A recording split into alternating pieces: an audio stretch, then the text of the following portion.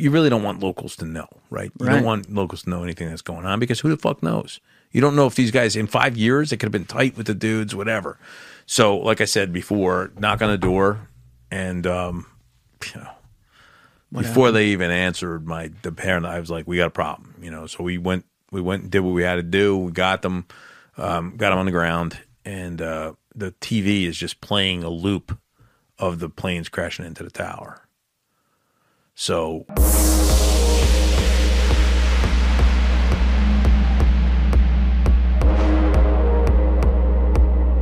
what's cooking, everybody? I apologize for my voice right now. I have COVID and I feel like shit, so I'm going to keep this intro very, very short. This is part 2 of my sit down with Jim. As I had mentioned last week, he was here for about 6.5 hours, so we had a very great, wide-ranging conversation. I will note, at this point, we've been going for a long time, so sometimes when I'm in here for a very long time with somebody, my voice will get a little soft, especially if we're drinking a little bit of whiskey. So there were a few times where I felt like I was a little low on the volume, but other than that, conversation was great. Most importantly, we got to a lot of the open-ended questions that fans had from our first sit-down back in May. So I was very, very happy we got to address that. I think you guys will enjoy it. One note on that, though.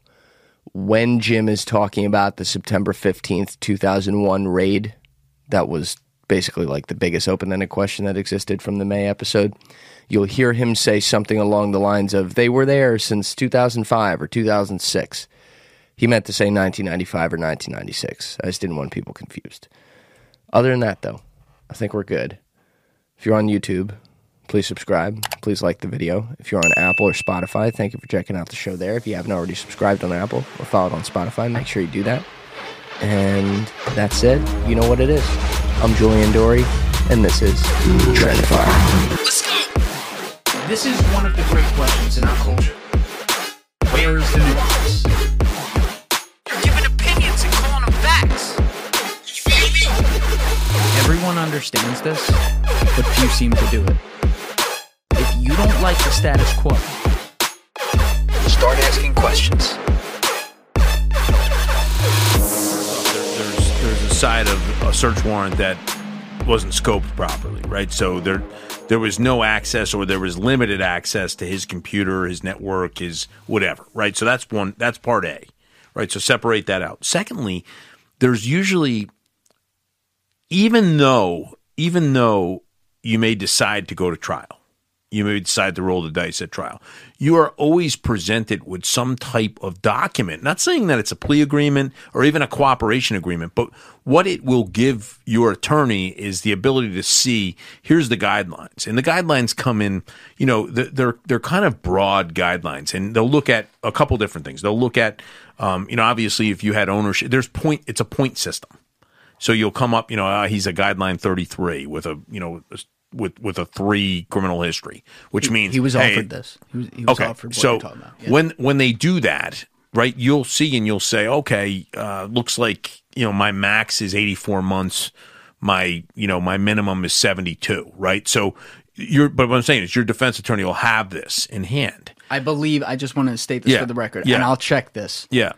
It was at least 20 years what they offered him, which was so beyond the scope of what he did. But it can and I believe say, it was 25 to life. So what it can say, though, is it can say something along the lines of, this charge faces, a maximum of 20 years. So it'll say 240 months in prison, right? That, if you look at any indictment, federal indictment, every single charge will have something associated with that. What I mean is there's actual presentation to the defense attorney.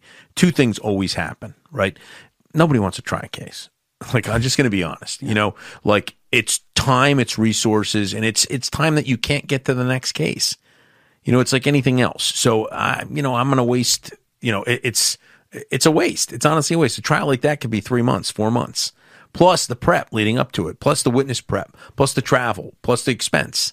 Plus, like I said, you take your best people, because clearly you're putting your best prosecutor on that case because it's significant. Yes. So, what they do is they'll present, let's just get rid of this.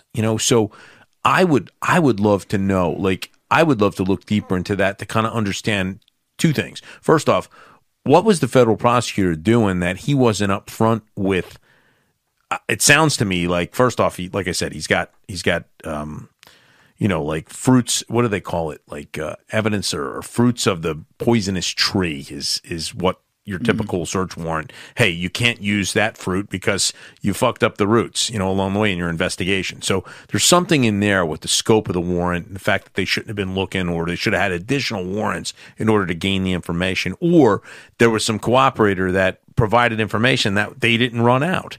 So they didn't identify the other people that were utilizing. Right. So they didn't identify. They stopped, to close it all out. So that's one. By the way, and I want to note this just so you have this information. Yeah. One, I think there were multiple. The main cooperator they had was a key figure early on in Silk Road, like online on the chat rooms. Always. Who, the way that they set it up, the way that they got the Dread Pirate Roberts to order a hit, and again, this is where I believe it was not Ross doing it, they had that guy, turned him, and then used him as a rat, and he was goading the other guys into doing it. They did it, and then what the agents did, and I'll put the picture in the corner, I've put it in here before, they put like a can of old tuna fish or some shit like on his mouth, and a couple other things to make it look like he had died by drowning in a bathtub in a hotel room. And they sent the picture as proof, and DPR, Dread Pirate Roberts, said, confirmed, great, thank you. And so even with that evidence, and so this guy, the same guy who, whether or not Ross ordered the hit, by the way, he was not in good graces with Ross when this happened. We know that. So like if Ross was incentivized, he would have been incentivized if he was going to do that. He was incentivized to do it. Right. This same guy sits next to Ross's mom and does shows like this and says it was not Ross. I'm sitting on the fucking show telling you with a picture of my quote-unquote dead body that he thought, quote-unquote, was me. And I'm telling you, I'm sitting next to the guy's mom. It wasn't him. He didn't do this. So it's probably, listen, it's probably an undercover, right, that's doing it. But my point is there's a couple things that don't make sense that I would like more information on. One, what was the scope of the warrant? Right? What were they supposed to have? What were they not supposed to have? What did they look at? What did they do? What was the ruse? How did it work out? And then secondly, the other big part of it is what was the presentation to his defense attorney that went from, X, whatever X was of the guideline, whatever he was offered in a plea agreement versus it doesn't matter. Like that never changes unless there's some egregious action that happens during the course of the trial where you're like, this fucking guy, oh my God, he. This episode is brought to you by Snapple. Want to know another Snapple fact? The first hot air balloon passengers were a sheep, a duck, and a rooster. Ridiculous. Check out Snapple.com to find ridiculously flavored Snapple near you. When you need mealtime inspiration, it's worth shopping Kroger, where you'll find over 30,000 mouth-watering choices that excite your inner foodie. And no matter what tasty choice you make, you'll enjoy our everyday low prices, plus extra ways to save, like digital coupons worth over $600 each week. You can also save up to $1 off per gallon at the pump with fuel points. More savings and more inspiring flavors make shopping Kroger worth it every time. Kroger, fresh for everyone. Fuel restrictions apply. Did this, then they would stop the trial and what they, basically issue another indictment, a superseding indictment. Would they? Absolutely. The good ones would. Everybody should. Well, here's Everybody here's another thing where I'll defend them. Yeah. And without any evidence whatsoever, by the way. I'll give them a benefit of the doubt, putting on my little tinfoil hat right now. To me, the way this case went down, the federal prosecutor, even the judge, they had nothing to do with it.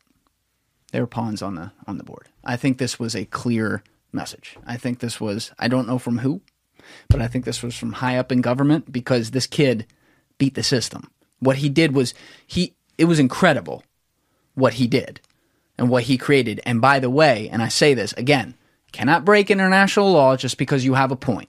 Doesn't work that way. But he took drugs out of the hands of all the people who we armed in the 1980s, by the way, who've been pushing all this shit into this country and are now pushing in this shit that comes from China that includes fentanyl in it on the black market.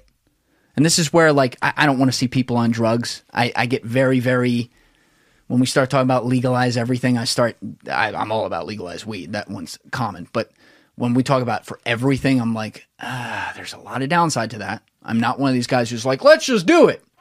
But there is an element of like, we let this keep happening. All right, you put El Chapo in prison. Congratulations. Pat yourself on the back. There's fucking 3 guys hanging from the city trees the next day from the next guy who's in charge, setting an example for some people who just looked at him the wrong way. Right. And then they're putting all these drugs into the country, and it continues to happen because, by the way, they own politicians down there. They own politicians here. Money. You say follow the money. I follow the money. And I look at, like, I don't have a good answer for you. I'm sitting here telling you, I'm not ready to come out and say I'm open to the conversation, but I'm not ready to be like, let's legalize it all. But I am saying he broke the law, had to go to jail. He did prove a point with this. There were people around the world who got access to fucking drugs in the mail that otherwise, and not to, by the way, I won't even give him this credit, not to say it always came from the best source. I'm sure it was a black market. He had no control. But the good, if the good is defined as taking drugs and sales out of the hands of the cartels and Hamas and shit like that, versus the bad of, okay, we got some bad actors in there. We have some people putting fentanyl-laced products in there. Some bad shit. The good did outweigh the bad.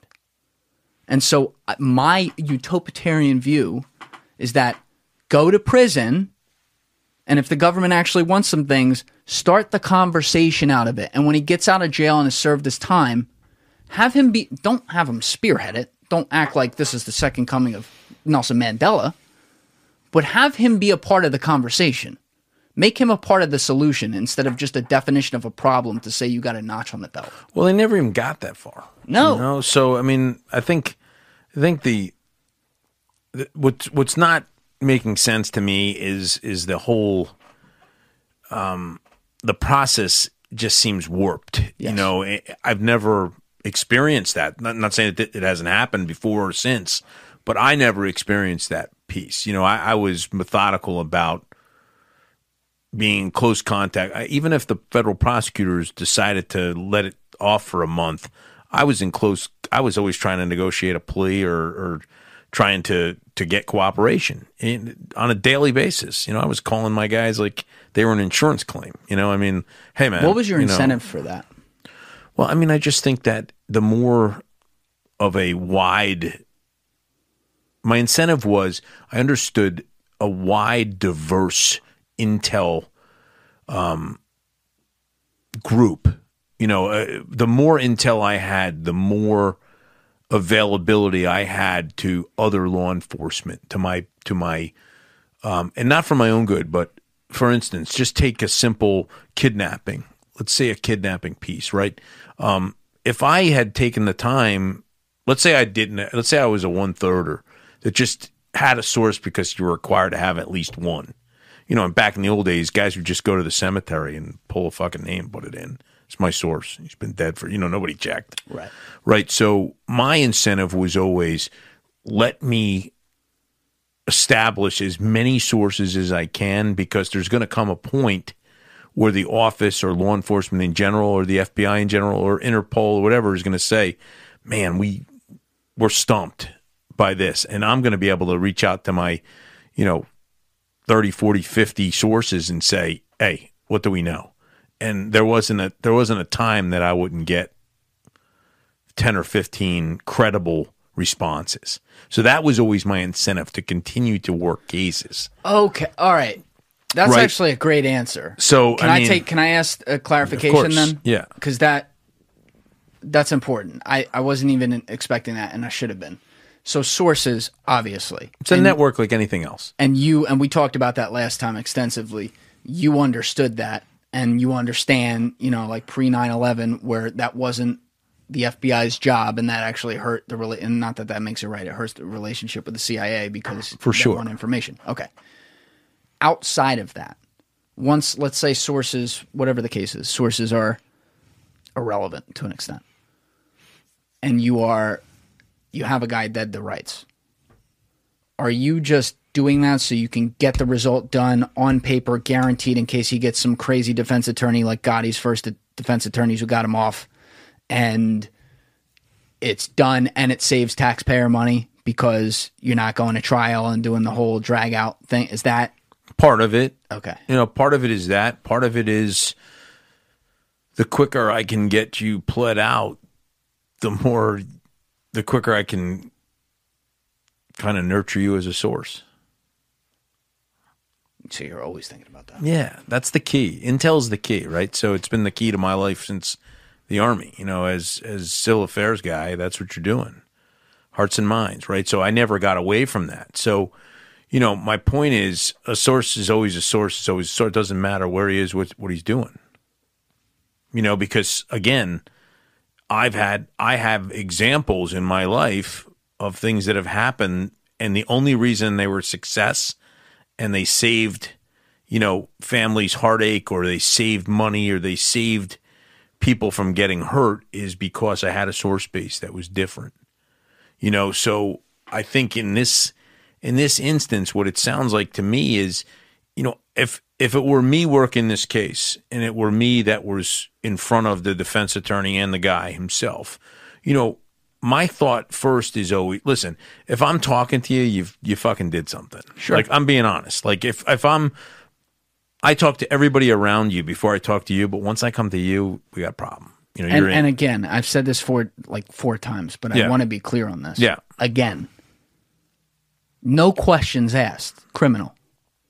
Yeah, and I agreed, but that gives me more of an opportunity because, Guys, I think only one of the good things to come out of COVID is the fact that I have successfully been able to sleep throughout this week and being sick and everything. I mean, obviously, when you get COVID, when you get the flu, anything that involves like a fever, chills, stuff like that, they tell you to sleep it off. You got to lay in bed and just try to get rest and get fluids and things like that. But it's easier said than done because, you have the chills, you have muscle aches and stuff, you're tossing and turning. It's very, very difficult to get a deep sleep. Not with an 8 sleep, though, because I just woke up maybe, a half hour ago, like 11:30, and I went to bed at 9:45 last night, and I don't think I got up in the middle of the night even once. You want to talk about a deep sleep in the middle of having COVID, no less. That's pretty incredible. And it is all because of my 8 Sleep Pod Pro cover. So if you use the link in my description, along with the code TRENDIFIER at checkout, that's TRENDIFIER, you will get $100 off your own 8 Sleep Pod Pro cover. And as I tell you every week, it is an absolute game changer, so much so that it will actually help you get a deep sleep when you have COVID, no less. Now I'm a test dummy for that, and I can tell you it works very, very well. So use that link in my description along with the code TRENDIFIER at checkout and get yours today. I now know I've done my homework, and maybe the agents did a good job up to that point, improving what they, and then what happens is you immediately flip switches. I used to say, this is the worst day. The day I arrest you or the day you're indicted is your worst day, because now it's not even your worst day, it's your worst half day. Because the second half of that day and from then on, you're Team America.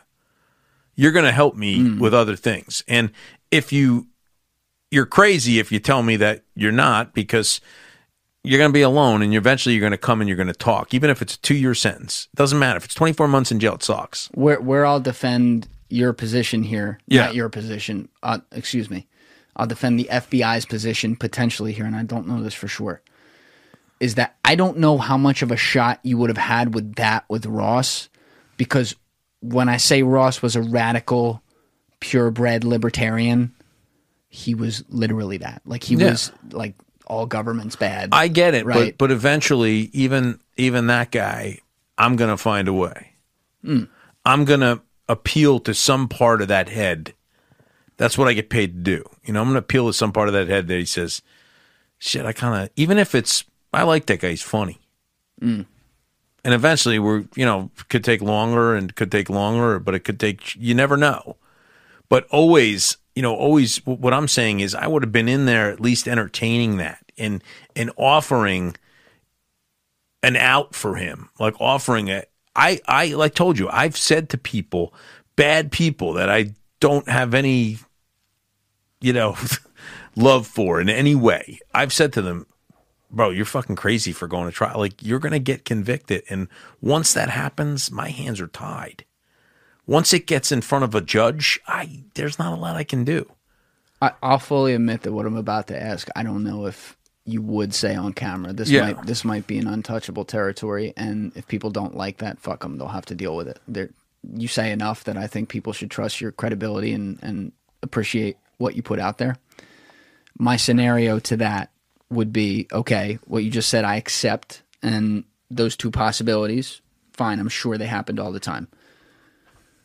What about the scenarios, and how true are these? How often do they happen where you have a higher up come down and say, fuck what you think. We're making a political statement for X, Y, and Z. You are not permitted to do K, J, or I. I can honestly look you in the eye and say it never happened to me. Now, I also never put myself in a position where that could have. I knew more about anything those guys could ever, opine to. So, you come down and you could, I honestly can't remember ever even having that conversation, but if they did, they knew they were going to get just embarrassed in front of whoever they did it in front of. So now, does that happen? Yeah, I'm sure it fucking happens. Okay. I mean, I'm sure it happens, and a lot of things happen in the Bureau from higher ups. Did you ever have buddies come to you about that kind of thing? I mean, I'm trying to think. Not that particular type of situation. Hey, we're gonna charge this because we have to get something on the books. I would say the closest to that you would see is during times when a field office, and there's 56 field offices plus the international kind of presence, and if an office was struggling per se, like, okay, the inspect, like, here, when I say I want Jim Yacone to be the director and be the face, what I mean about the inspector general or that is to straighten out this inspection process, because it's ass backwards. They're missing out on shit that they need to address. And one of the things was, let's not create a case because we don't have one in that particular area. Let's not create a healthcare case just because the inspectors are coming in. So they say that. Without a doubt. Yeah, I mean, that happens, right? So now that case may be dormant. I like that. It might be dormant. It might not. It just might be, hey, we have allegations that this healthcare, facility is double billing for testing, for diagnostic. Okay, I can hold on to that and just say, do I have a double billing? Oh, of course I do. Yeah, but might not ever do it. Or could it be more sinister than that? Maybe, I never experienced it. I never let it happen. I would get to the bottom of it. If I was doing an inspection, I'd be like, hey, man, you're full of shit. This is not whatever, right? So, but that doesn't mean that other offices, and I have seen examples. So take the casework, right? That's one part of it where you're kind of like, I haven't really seen, in spite of just laziness, I haven't really seen like somebody's, let's fucking do this. What I have seen is the lack of due diligence, not lies per se, but lies because there's dereliction of their duties. They just haven't, I did 30 checks on that fucking dossier. No, you didn't. Yeah, okay. You didn't, right? Or, man, what's becoming a big problem in the Bureau is the sexual harassment shit.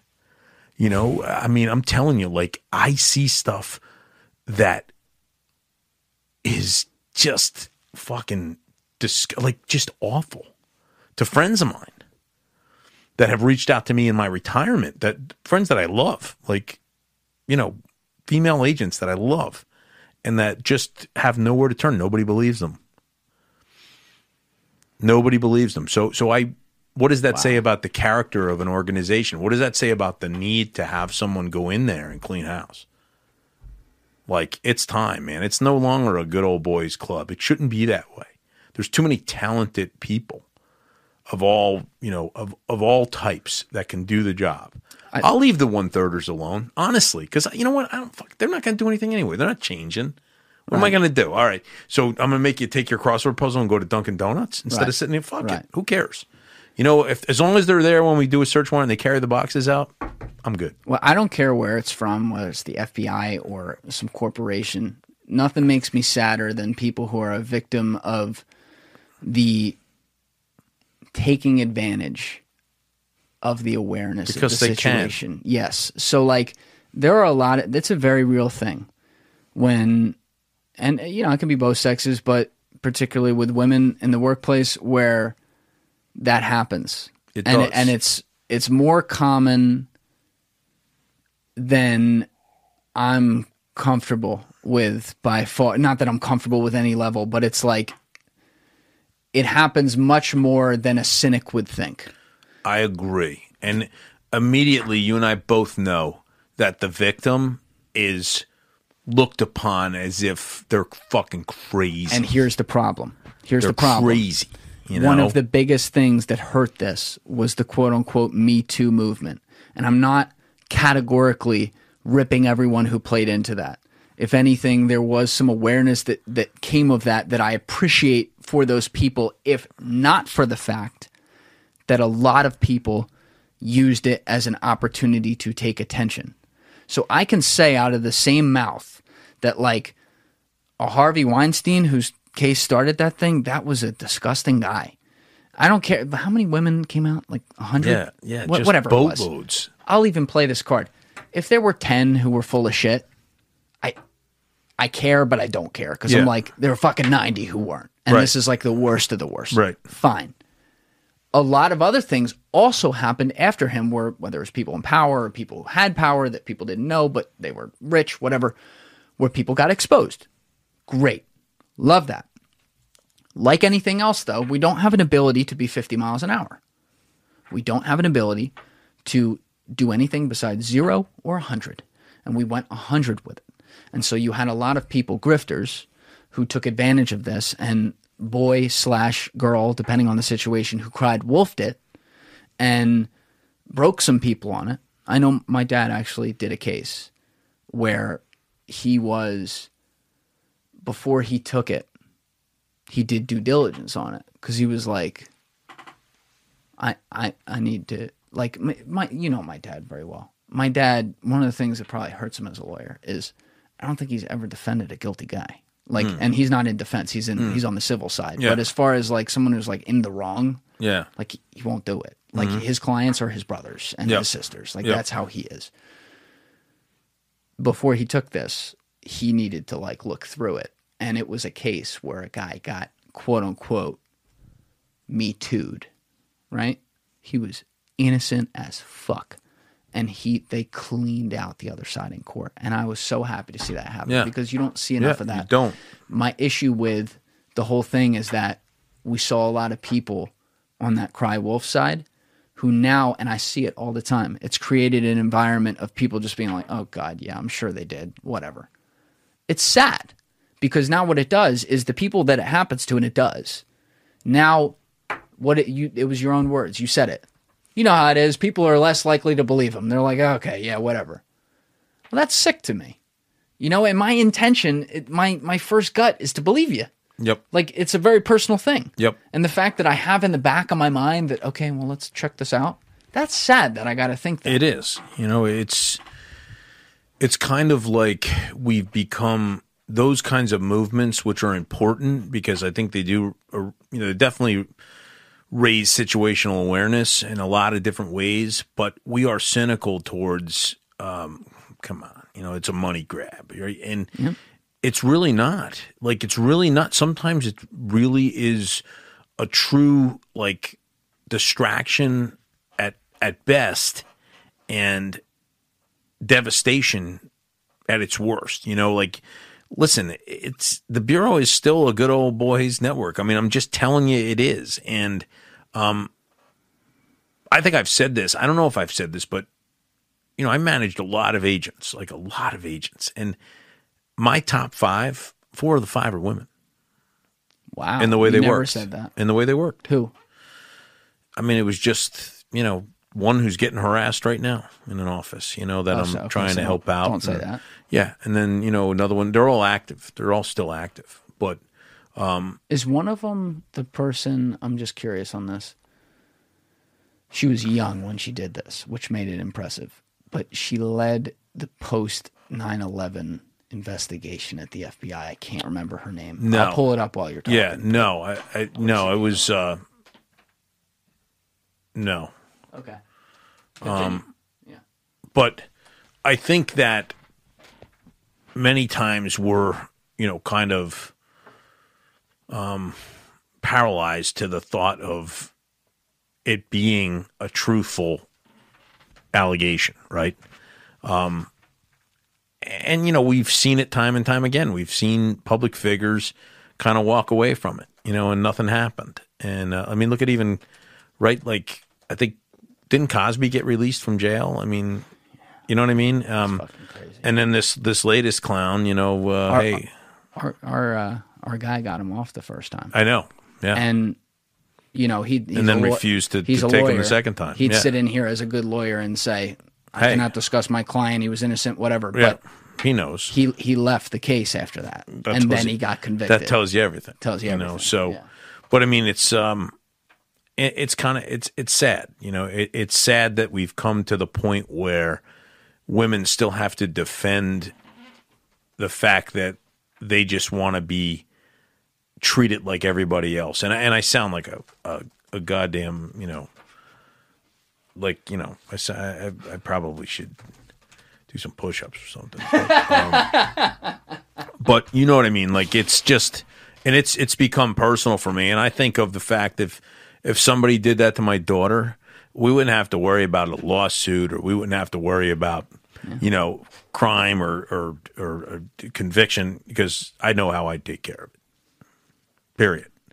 Just got to draw them off out of the States. Just, I tell people, I've only told 2 people in my life that don't ever travel outside the United States. Oh. You'll never come home. Nice. Only 2, though. And they know who they are. It's not that many. And remember, I'm reminding you again, do not travel outside the United States. Or actually, one guy, you know who you are. Definitely take a trip. You make me, like, I believe you. When I'm I hear serious that kind about of stuff. that. They're hurtful dudes, and they know. need to go.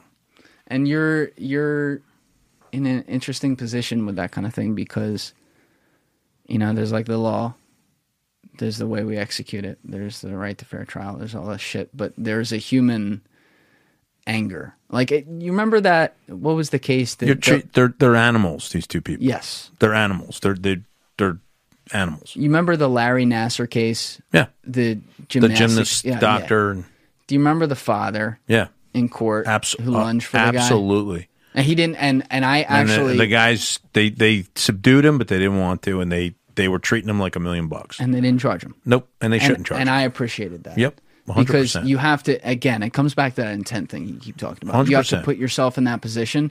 The bailiff's job is to make sure, all right, he doesn't get there. Yep. There was 10 of them there. He didn't get close. He didn't get close. Right? And I don't know that he knew that was going to be the case, No. but like, imagine being the father in that. And I can't. I'll put that clip in the corner so people can see what I'm talking about. But I can't imagine. Yeah. I can't imagine, and you have a daughter too. Exactly. I can't imagine.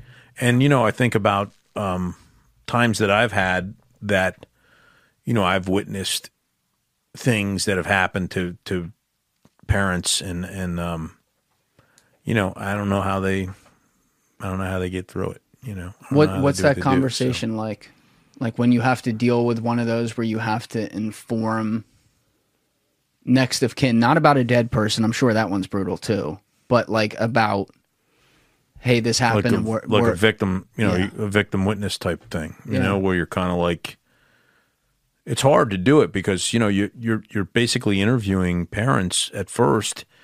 And, I consider myself a really pensive interviewer. I think about everything, like we talked about. I think about when I think about a prosecutor I was bringing a case to, or a judge we were going to be in front of. I do more work on their background than I do on, anybody else's, right? Because I want to understand their thought process. And it's the same thing with parents. You spend some time thinking about the reaction. you know, how they're going to be. Like, what can I tell? You know, there's different ways I've approached different people. And that goes back to my military days as a casualty assistance officer, when you're basically you're walking with the chaplain in order to tell people in the middle of the night that their son or daughter is passed, is killed in combat, or you're actually escorting somebody from it. And you're spending time. And I still have 2 families that I regularly talk to, that I did that. I was with their kids when they died. And so In combat? Yeah. And so they are, you know, they've become family. They've become family. You're close with them like Very that? close, you know, and they've become family, and it's comforting. And my wife has taught me through her loss and through her loss and grief center that, you know, it is so important. I can remember the first time I never knew that up until I would say 6 or 7 years ago, how to do it, or not even how to do it, but how you should act. So you're always very tentative about it, right? You want to treat it like, you feel like you're honoring, but it's hard to treat it. You're treating it as a fucking disaster when you really shouldn't do that, you know? Wait, what do you mean? So you're going into it with this like, he's dead. You know what I mean? Like but what my wife taught me, that the first time I did it, it was so natural that it was crazy. And I was like, why didn't I have this woman before to explain this? And I was at a function in Chicago, and it was similar to the Johnny Mac. It's an organization. Just a reminder, that's your foundation that you're on the Johnny board Mac, that we yeah. talked about. Okay. This one is it's based out of Vegas. They'll Folded Flag, and it's run by a guy. It's started by a guy. I think he's class of '67 from West Point. His name is Bill Foley, and Foley is a very, very, very successful businessman.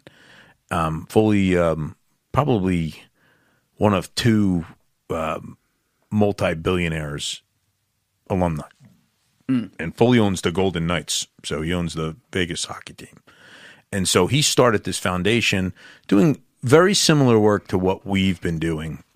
Yes, And I have it behind us. you got, right? Fold the flag. Provides educational scholarships and supports grants to the spouses and children of the U.S. military Yep. and government personnel who died as a result of hostile action or an accident related to U.S. Exactly. combat. So you guys are specifically focusing on Kids college. and the kids, and he's taken the spouses under his wing, which is wonderful. So we work together, and Bill's he's a very unique guy. He's a difficult guy to get to know, like I imagine most billionaires are, right? So anyway, I'm at a function in Chicago, and I decide to go out and kind of be a liaison between their organization and Johnny Mac, and I did it on my own dime. And we get out there, and there's, you know, they have a speaker that night, and it's a man who lost his son in combat, and he gets up, and it's a beautiful story, like, you know, about his service, and he always knew. And at the end of that thing, you know, everybody kind of dispersed and grabbed a drink and stayed away from him, you know. And I thought to myself, man, Sheila, she told me what, you know, to do something. So I walked over, I shook his hand, and I said, hey, man, what sports did I forget the kid's name? I feel bad. What sports did Bill play in high school? And he turned around, and he was like, and he just had like this smile, and he said, well, he's a great baseball player, you know. And we started talking, and what did oh man, like, tell me a story about when he was in school. Did he get in trouble? And just treated him like he was there. The kid was there because he is there. It's never going away for this guy. And it was powerful for me. I was like, shit, that is a simple thing that we just forget because we don't, you know, I don't want to go to that because I don't know what to say. You know what? Ask him what the fuck his name was. You know? And my wife has taught me that. So I feel comfortable around that now, which is, you know, I hate it, but I feel really comfortable saying like, hey man, you know, but another story I have to think about, like helping people, right? And not feeling bad for yourself, but similar line on that piece. Like, I had a really good buddy. I shouldn't even say that. He's a really good buddy now, but it's a couple in my town whose young son, whose 16-year-old son, 4 years ago, wind up dying by suicide. And man, at first I was like, I don't know, you know, I'm not going there, you know. And what happened was slowly in the town, people just, they didn't want to be around it. So they stayed away. And Sheila, of course, my angel of a wife, befriends, she knew them kind of, but she befriends these people and they become friends. And now, like, they're amazing people. And their spirit, you could feel it around. And I've played golf with this guy a bunch of times, and you could see at his club, everybody stays away. And so he's like, you know what, Jim? You're the only dude that still wants to play golf with me. And I said, Pete, I'll do it forever. I'll play golf with you for every single day, whatever. And I told him a story about having some discussions with family members about, life is tough and, hey, you got to watch, and that his strength and his son, whose name's Pierce Jark, I never knew, but I feel like I did. It's always that way for me, but you're so good at that too. It comes natural, because of Sheila. You're so good at, and you. That's awesome that you becomes credit. Of Sheila. I mean, she's so. I said to him, if it wasn't for Pierce, I might not have had some tough discussions with young people that were struggling. I don't feel uncomfortable saying, "You gonna kill yourself?"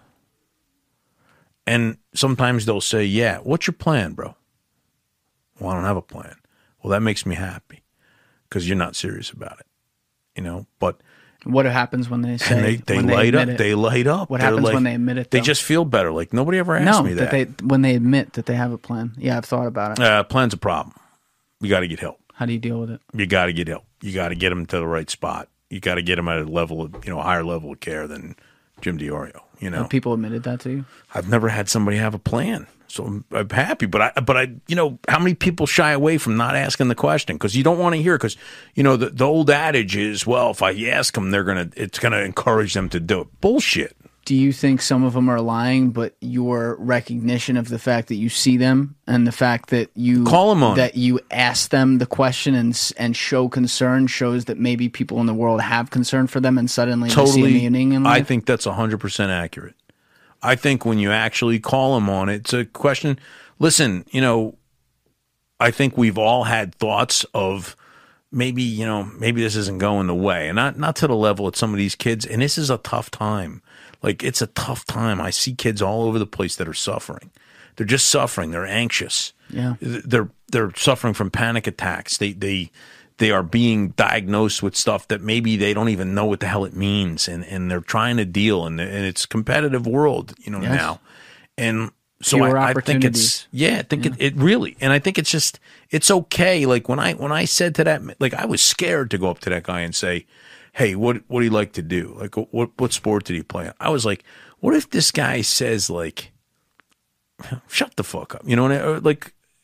Like, what if he just thinks I'm an idiot for being so, just forward about it? But then I put myself in his shoes and I said to myself, what if it was me? Would I want everybody to stop talking about my son? No. Because he passed? No. I might even feel like as a parent, and I've never been a parent, so I can't truly imagine this, but I can try to understand it. I might even be just questioning if I had done anything differently in a way that I would think, and it might be different for a lot of people. I'm not saying this is how you have to deal with it, but a way I might but a good way for me to face that and put that out in the open and be able to not move on with my life. You never move on, but be able to live. Yeah. Is the ability to talk about it and talk about the good and understand that, like, very bad shit happens in the world. And I think that as a parent, that's probably the worst of the worst. Yeah. When your kid's in that position and, he or she didn't feel like they could ask for help. But right. To have someone in here, especially from your generation, you're not a millennial. No. Luckily. Thank God. Sorry, not to rip my own people. But like, you're you're a military guy. You're a pick myself up, I'm going to take care of my shit kind of guy. And yet you have all these nuanced views on stuff. And like, I'm going to clip the fuck out of what you just said, I'm sure. I'll have to go back and look at it to make sure it's possible and it's right. But it sounded right to me when you said that, because I want people to hear that there are people like you who think that way. And like, not for nothing, some of the stuff, like I talked with you earlier when you brought up the CJ Morgan thing, maybe on the last podcast because we're on part 2 by now, but there are some sacred things that happen in here that don't come out of my mouth, and they come out of the mouth across from me from all different types of people. And a couple that come to mind right now on this subject would be Grant Wiley, my friend who was one of the best college linebackers ever at West Virginia. Amazing guy, by the way. And then another amazing dude, Ashton Larold, who's had, and is unbelievably open about it, has had all kinds of mental health struggles since a young age, right? There were things that he got into when he was like 10 years old. By the way, not from bad parenting. His parents are great. It's just kind of life and like people he was around where, you know, he got in front of drugs and alcohol before he could jerk off. I mean, let's call it what it is. And some of the things he then dealt with from that, to see like some of the stuff Grant shared in here and then what Ashton shared, where they put it as guys too, which is also, you know, that's more of a taboo thing. They put it out in the open. They talk about it. I mean, like Ashton talked about the note. He talked about it was a time period where it was like every day, like, oh, which way am I going to go? Man. And we put out one clip of that. Yeah, it was great. And, you know, I want to see how I want to say this, but it went viral. Yeah. And the number of people who were touched by that, on one hand, for our society as a whole, was concerning for me. Mm-hmm. Because it was so many. And on the other hand, because of part A right there, the part B of the fact that they saw this and saw, I mean, he's a wordsmith, he's a musician, brilliant writer. Like I could listen to that guy read the phone book and like remake it in his own words. It's incredible. The way he described this feeling. He starts it off, I didn't want to die, but I didn't want to be alive. And then gives a visual and explains like, eventually I got to a point where I realized anxiety, depression, post-traumatic stress, all the shit I dealt with and deal with. Okay, you're all still there. But we're all in a car and I'm driving and I'm in control of this motherfucker. The part B of people seeing that, who are in that position to realize, oh my God, this guy's not denying that existence. No. But he lives on and has lived on through this years later and lives a very good life, right? I like that guy a lot. I really love him. Great dude. Yeah. You know, and puts his name behind things, puts his opinions out there, makes music, does all these different things. And it's like, well, he made it through and he did it without saying, oh, it doesn't exist. I'll just toughen myself up. He did it by saying, no, you exist, but I'm going to own you. Yep. And the idea that like, okay, there's more people than I'm comfortable with who felt that, but I can't change that. That already happened. They already feel that way. The idea that a 29-second clip of this dude sharing that in here on camera, on a microphone, can be played over and over and over again. I mean, this thing has like 79,000 shares. Like shares. Unbelievable. Views, it's at like 10 million. That is a beautiful thing. And like we talk about the impact with like a CJ Morgan clip. Yep. I don't really control that. I'm the vessel to put it out once people say it. But goddamn am I appreciative of it because they give me the opportunity to do that. Absolutely. And so from another angle, completely other angle, I might add, when I hear you describe this situation that way, I appreciate that a lot because there are a ton of kids who are growing up in this time too. I mean, it's tough. It's a fucked up time. It's tough. It's a fucked up time. Yep. Who maybe not even the fault of their parents or whatever. No, I can see that. They just don't feel seen with this. And you know how it is. Actually, you can understand this with, and I appreciate you bringing this up a few minutes ago because I know I don't go here because I don't want to bring up stuff that you don't want to go to. No, but like your own PTSD from the battlefield. And just in general, man. You know, just things you see you can't unsee. But, you know, I think the importance here is if you've got to fake it till you make it, you know, and I remember thinking about, there were a couple days where I woke up in the morning and I'm thinking to myself, why the fuck am I saying like my life sucks? Like what is going on? But you recognize the ability to work it out, work through it, right? It's the people that let that go, which I'm not saying, listen, it's not the end of the world when you do that, but it shouldn't be that way. Everybody, there's value, in everybody and everything they do. And, even, like I said, even the worst guys that I ever met, there's value. There's something I learned from them, about life or about what situations do to you, or how to be more situationally aware, or how to be more cognizant. Look at the guy I was talking about that said you're placed in the path for a reason. You're placed in the path of this kid for a reason. He was a bad dude. Like, he was not a good guy. He'll tell you that, right? So I think it's just the realization of being comfortable enough with yourself that you can be comfortable with others, if that makes sense. To be able to, and it's all we all fight that negative core belief that we're not good enough. I will go to my deathbed saying that, and it's what drives us. But at the same time, you got to be careful, because it'll knock you down. Sure. It'll knock your ass down. And we all have the ability, and value's not in dollars and cents. It's not in the nicest car and the nicest clothes and the nicest college and no student loans and, this great job. Value is in your impact. It's in your impact on others, period. I mean, it is time and time again. The best people we know, we all have 2, 3, 4 people that we know, or people that made an impact on our lives or the lives of others.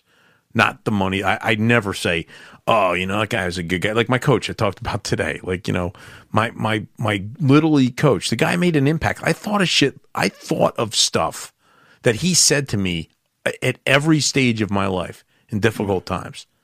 Every stage, just the, why didn't you throw a curveball? Like, because I don't know how to. Well, you know what? It taught me, like, hey, why didn't you do this in a situation? Well, you know what? Maybe I better learn how to do that, because I'm going to need to throw a curveball at some point, And Mr. Papa helped me to do that. So I think that's the beauty of what we're doing in life. Like, that's the beauty of being able to just talk about mistakes and talk about things we did and incorporate some humor into it, incorporate some true feeling and being, I'm open. Like, you see it. Like, my parents did a good job. Like, they raised me to even in a place that didn't really reward, outside the box thinking. I learned how to do it, and my classmates at West Point will tell you, like,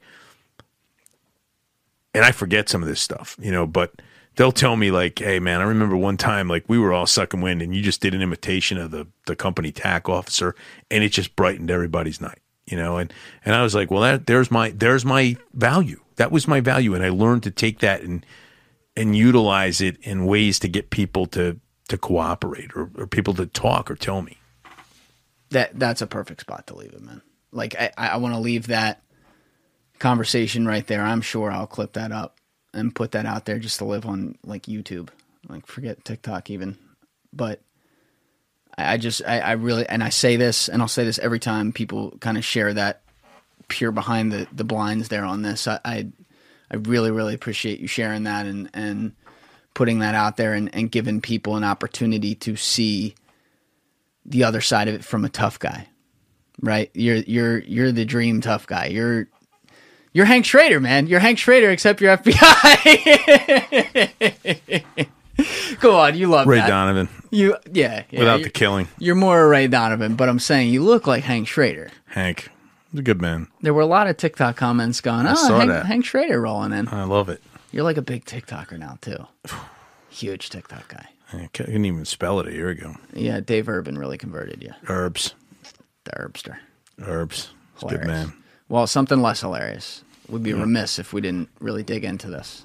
And this is where, yes, obviously I love your FBI background and the interrogation stuff and war on terror, things you were involved with, but especially military side, this is where that comes in from an expertise standpoint. But you and I talked back in mid-August when Afghanistan went down. And I'm glad we waited. Because, like, even I think, like, the day after that happened, I was recording a podcast, and I always talk about this. I have shit age badly in here, like, a day later. Sometimes, like, we're just reacting to stuff. I was tempted to bring you in right away after Yeah, that. I'm yeah. glad we let some dust settle. Yeah, me too. Some ability to see some things out for what they were, and also now figure out where we go from here. And there's a lot of bone to pick off here. We could talk about this for a while. Let's do it. One thing, though, before that, because I really, really appreciated this, and this is the thing that unfortunately goes unseen. Mm-hmm. You told me a story. I don't know if you remember this, but you definitely remember this happening because it was pretty serious, where when Afghanistan fell, you happened to be, was it in North Carolina? Yeah. At the time? Yes. So you were with a We were bunch of... flying back from a golf trip in Pinehurst. So you were with a bunch of your class of 86 buddies from West Point? Yeah, among some 86ers, some 91ers. Yeah, a good, like a solid group. Now, the way I understood this, and correct the record if I have any of these details wrong, was that I guess it was like the day after Afghanistan fell, or a couple days later? Maybe a couple days, yeah, within 48 hours. Prior to what we now know was the horrific attack on the military where 13, I believe it was 13 U.S. service members That's died. right. It was prior to this. There was one basically unreported death that occurred post-Afghanistan. That we have since, that since has been confirmed. But at the time, we weren't sure at the time, and we were all kind of going our separate ways, and Raleigh-Durham. It wasn't in Charlotte; it was in Raleigh-Durham. I'm sorry, and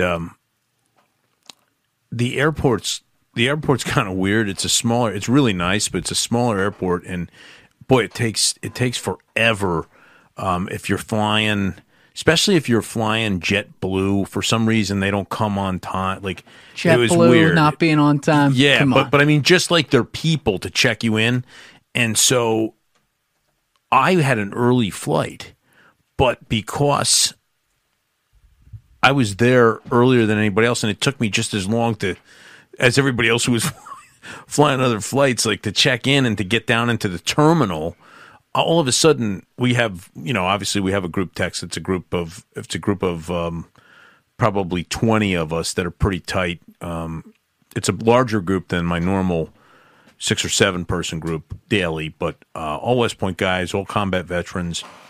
And we get a message from one of our buddies, and he says, "Hey, there's a tarmac ceremony," which means we're used to it. You might have been on an aircraft where the pilot will actually announce, "Hey, listen, we have a hero on board," and I know what that means immediately, but most folks are kind of looking around, like, "Where's he sitting? Where's she sitting?"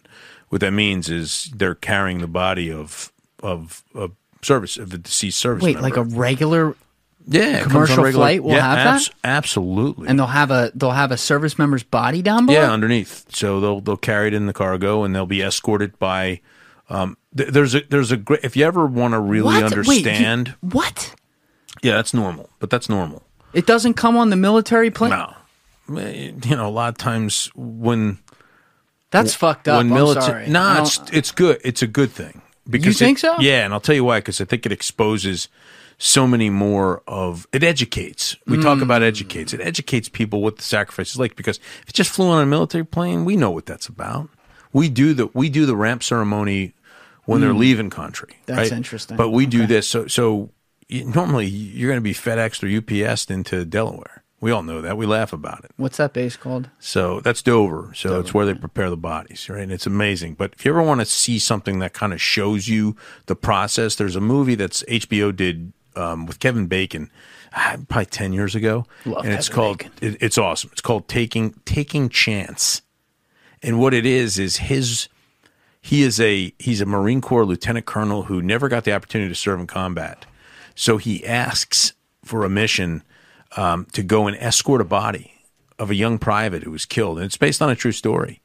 And it shows his kind of trip to this Wyoming small town and how he carries the body, and it's great. So definitely it's sad, but it's beautiful, and it tells exactly what we're talking about. So what happens is we get this text message that says, "Hey, this is happening," and we're all kind of scrambling because we're not familiar with the airport, but it's a small airport, and we kind of look down upon an aircraft coming in, and we recognize it right away because they're service members and family that actually go out on the tarmac and stand. And this is a commercial aircraft. It's a commercial airliner, yeah. So we kind of gather, we find ourselves, we had left and said goodbye and did our hugs and be safe, love you, and all that stuff. And we kind of gather again, and we just stood outside just beyond the family.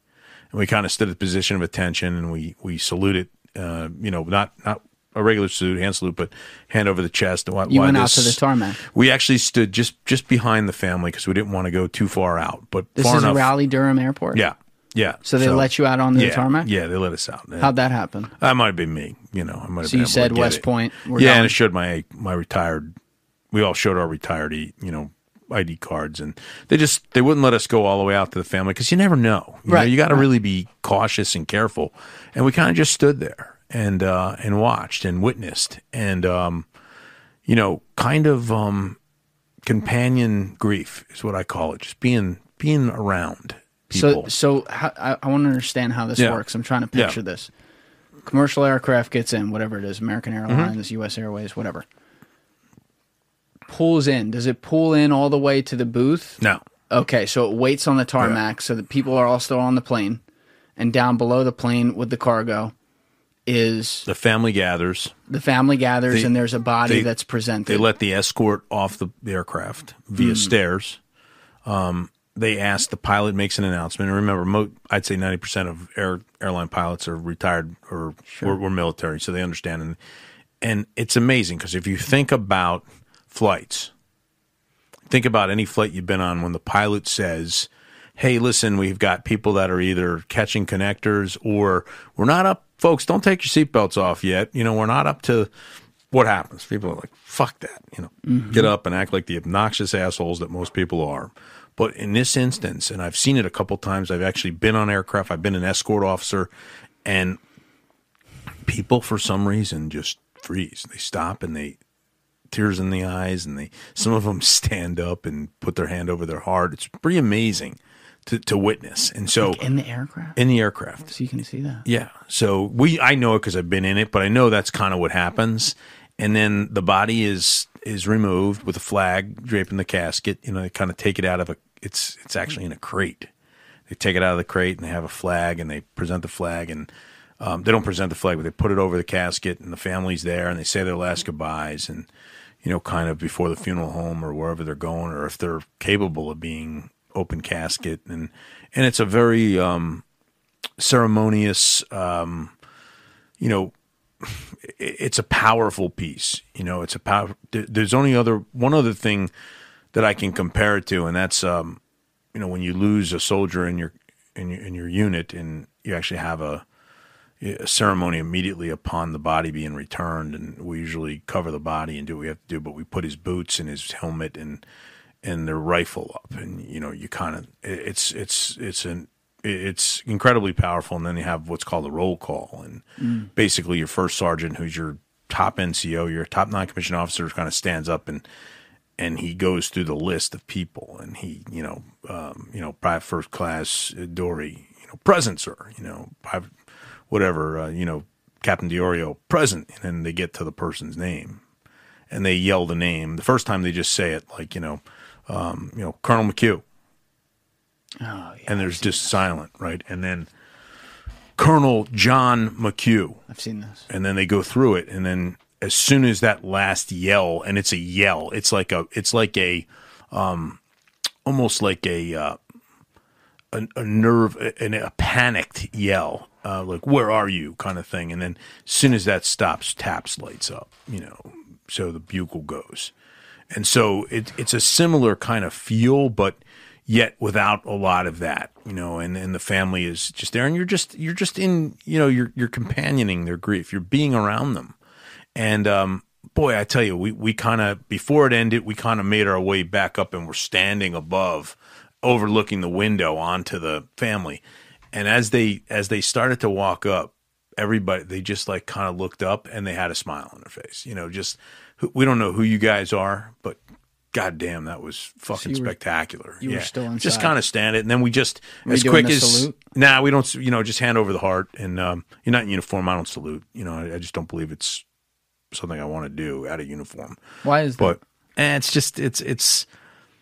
Listen, I've seen a lot of the Korean War guys, the Vietnam guys do it, and that's great, and I support it. But I always was trained and felt like if I was in uniform, I saluted. If I wasn't, I didn't. And I put my hand over my heart and stood at the position of attention, and did Civilian that. versus him. Yeah, it's just my sense. I just, and a lot of my classmates believe that, and so then we just separated as quickly as we came, and that was it. We just went back and it's there's never a coincidence with my group.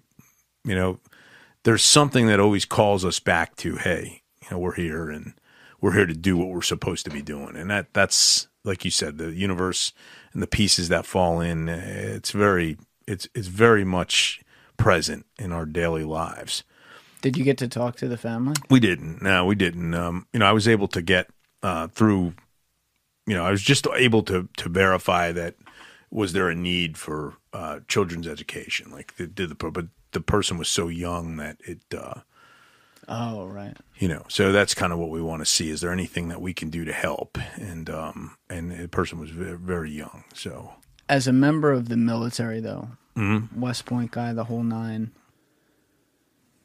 How does it make you feel when you see? How do I want to put this?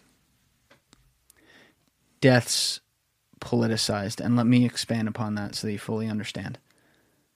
Let's use this Afghanistan situation that we're going to talk about in a minute as a full-blown example. This was a service member whose demise was not really covered. Right. No one talked about it. Yeah, I don't think so at all. About what, like, you wouldn't have even known about it unless you saw what was happening. It was like, oh, yes, I know what that is. Yes.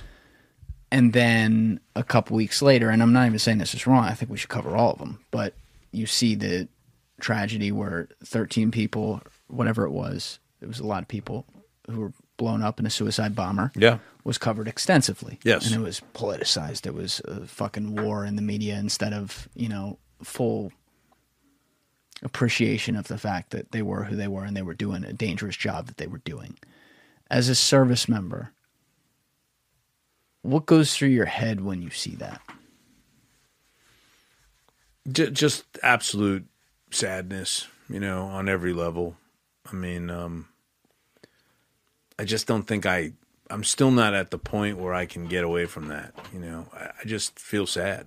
I feel sad. I feel,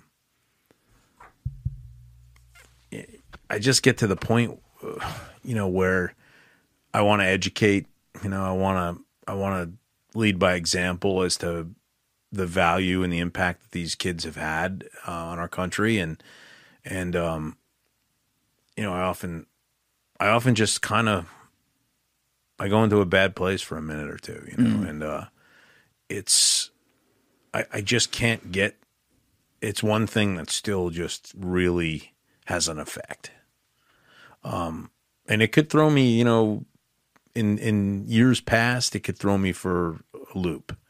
Now I'm much more capable of just using it as a chance to educate. It sounds cold, but to say, like, see that, that's the real deal. Like, that is the real deal. That's no movie. That's no episode of SEAL Team, or, that's the real deal. And that's where it's at, and so that's how I think sadness is the best way, but also a sense of urgency to make people understand, and it used to be, the problem for me is it used to be sadness, some post-traumatic stress, and then a chip, a chip on you, like, you motherfucker, you don't fucking know. Stop putting your hand over your heart, that kind of thing, And I think that's normal because you're still, when you come back from anything, like I used to come back from 2-dayers, 3-dayers, and I'd still have that heightened, kind of sense of,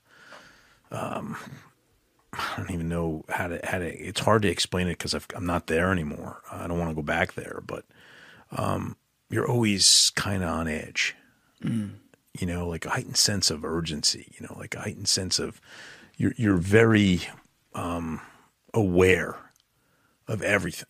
So what normally would be to you or me or to people like a car beeps the horn, at somebody else in front of you, you can, now I'm good, you're good, car beep, I'm fighting some asshole, right? But when you're in it, that can be an issue, Sure. because you're always kind of on edge.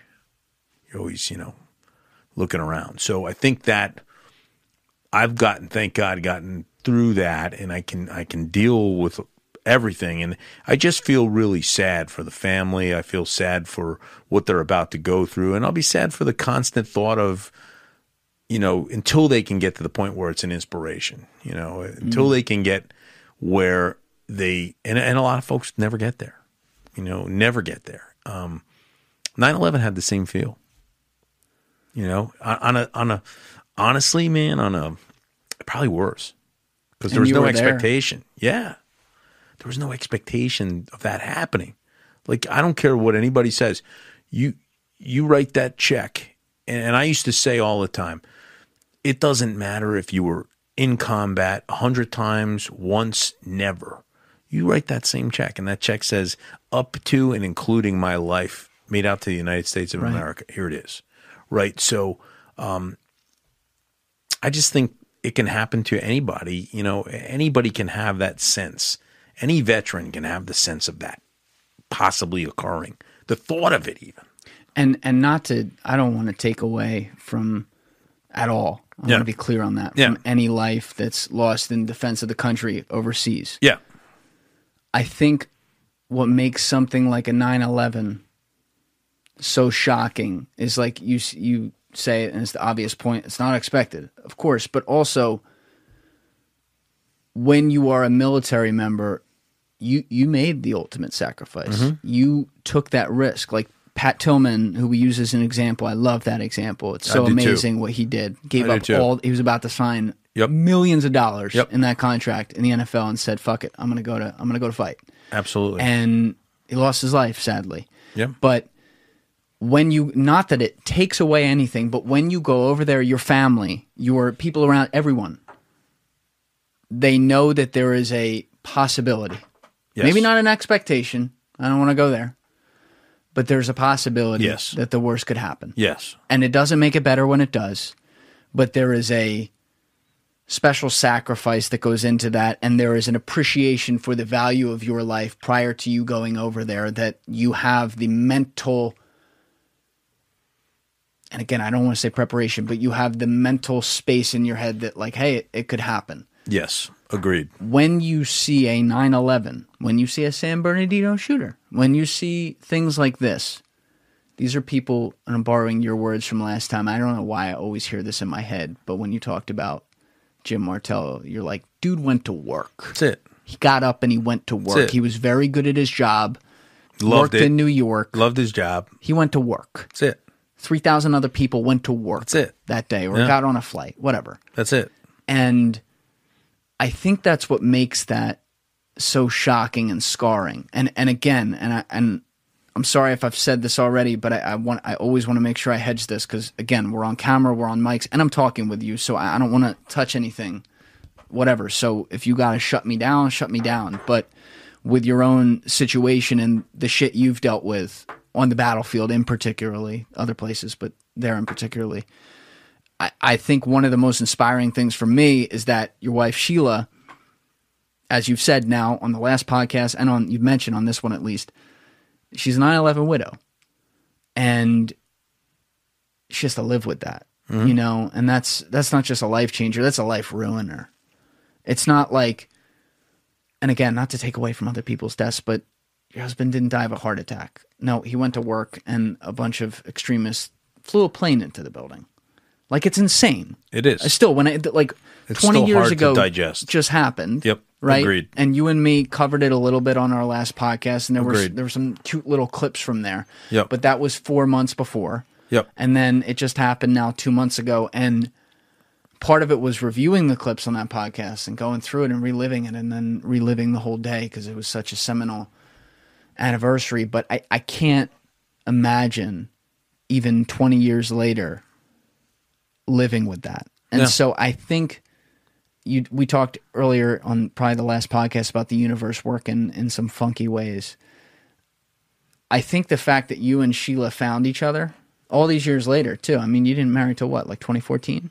2017. Wow, Yeah. even later. So Yeah. like 15 years after, whatever it was where you found each other, you know, you have very different experiences. I mean, you were there on 9/11, but you weren't in the building, right? You know, your experience that's very it's different. personal. Yeah, yes. it's there. I mean, I felt back where I was, and you know, it definitely was hypervigilance in a lot of ways. But you make a great point, and I think You one saw thing- guys die. I want to be clear, though. You saw guys Oh. in your arms on the battlefield. That's a whole nother level. I saw some dudes. I saw some shit right at 9/11 and other places. You know, I'd say, like I've said to you, I've had worse times in the bureau than I ever had anywhere else. You know, Really? overseas. Yeah, I mean, not Overseas? worse times, but similar. And I think the point you made that was great. I didn't know that, by the way. Yeah, I mean, I'm opening up a little more as we kind of get there, but you know, the point you made, which I think is really well taken, and that is when the expectation is probably a good word, because when you're deployed or a family member is deployed and you see somebody pull up in front of the house, you fucking know exactly what that is, right? Yeah. When you had a 9/11, there was a hope that your guy was going to be the person that pulled up to the house. And nobody pulled up to the house. Nobody.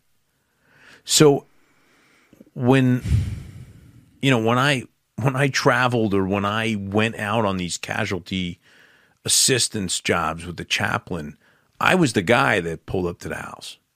For 9/11. No, not for 9/11, I was gonna say, but okay. but 9/11, nobody pulled up to the house. People were waiting. They were putting photos up. They were, oh, I think I saw him. I think I did. Or, oh, man, you know, he got out, but he, you know, I can't imagine that trauma. I can't imagine that trauma. And so much so that I can remember early on in Sheila and my's relationship when we got serious. And there was one morning that, you know, I was up early and I didn't want to wake her up, and I was heading out to the office, and I just kind of, you know, went, opened the garage door, jumped in my car, and out of the front door she comes. She's like, don't ever, ever leave without saying goodbye to me. And she said, you want to talk about post-traumatic stress? Do that to me again. You know, so it's kind of like that. And it's still to this day, it's like that. You know, there's not a night that goes by that, like, even we're sitting here and she's texting me, good night. You know, I want to make sure, like, it's, and I get it, you know, so I see it, the difference, there's really, it's so much more not significant, but it's so, I think you prepare your time as a military spouse, as a military family member, that this could happen, but you never think about something like that, or a shooter, or sending your kid to school, right, and never coming home, or even an accident, right? I mean, you've had experience losing friends in accidents, and even that is unexpected. You know, it's unexpected, but the military, I think, they do a decent job at being that, you know, being that for everybody. I would love for my wife to be the subject matter expert in the military on how to get kids through and how to get families through, because there's nobody better. I mean, That's pretty awesome. How she just she's- saved lives, man. Yeah. I watched her save lives Talk every about day. that if you don't mind. Yeah. Like what she runs. Yeah, she runs. So back in 2015, she had always kind of thought about doing this, like having some type of place for people to go. Oh wait, you she know? did this 14 years later. 14 years. She didn't do it until 2015. Oh, I didn't know that. Yeah. So she, you know, she raised her kids, right? So Right. she didn't have time, really. She was a stay-at-home mom who just, you know, did a great job with her kids. And when the two older ones went off to college, she was like, it's time. And she tells a story about a dream that she had shortly after 9/11. And Jim Martello was sitting in the you know, kind of the recliner that he always sat in, and that still sits in our living room, which I think is really cool. Her husband. And it's funny because every pet we've ever had sits in that fucking chair. So you can't tell me he's sitting right there, which freaks me out once in a while. And I tell him all the time, Jimmy, stop. Don't animals but know? They know. They I know. mean, they know he's there, right? So, They know. but long story short about this one is, she she has a dream, and in the dream he says, "Hey, Sheil, I'm okay, but if you were to ask me 2 weeks before 9/11, if I wanted to leave you and go here where I'm at now, I would have to say, absolutely not. But I want to be with my wife. But if you were to ask me now if I want to come back, no, I want to stay here." And he said, I'll wait for you, and I'll save a place for all our loved ones, but I got to stay here. I'm happy here. And then she woke up. So as soon as she knew that, she was like, I got to find a place for these people who are left behind, because he's all right, but everybody else, and that's how the idea of Steffi's place came to be, because Steffi was a veteran who died of cancer and she left had that 3 dream- kids behind. She had that dream years later. No, she had that dream like in 2001. But she knew she didn't. couldn't do Okay, anything. got it. So she set this place up, and it's almost like I look Who was at Steffi? it. I'm sorry, I cut you off. Steffi was a veteran who one of Sheila's boys' hockey coaches' wife was sisters with this Steffi. Mm. And Steffi passed, left 3 kids behind, 3 young kids who the sister actually wound up adopting, which I think is a beautiful story. And Sheila said, I got to meet her a few times, and she was an incredible person. And she said to Sheila, without Sheila ever saying anything about the dream, she said, I know I'm going to be okay, but I got to find a place for these kids to be all right. And so Steffi's place is, and people, it's droves of people that come to this place.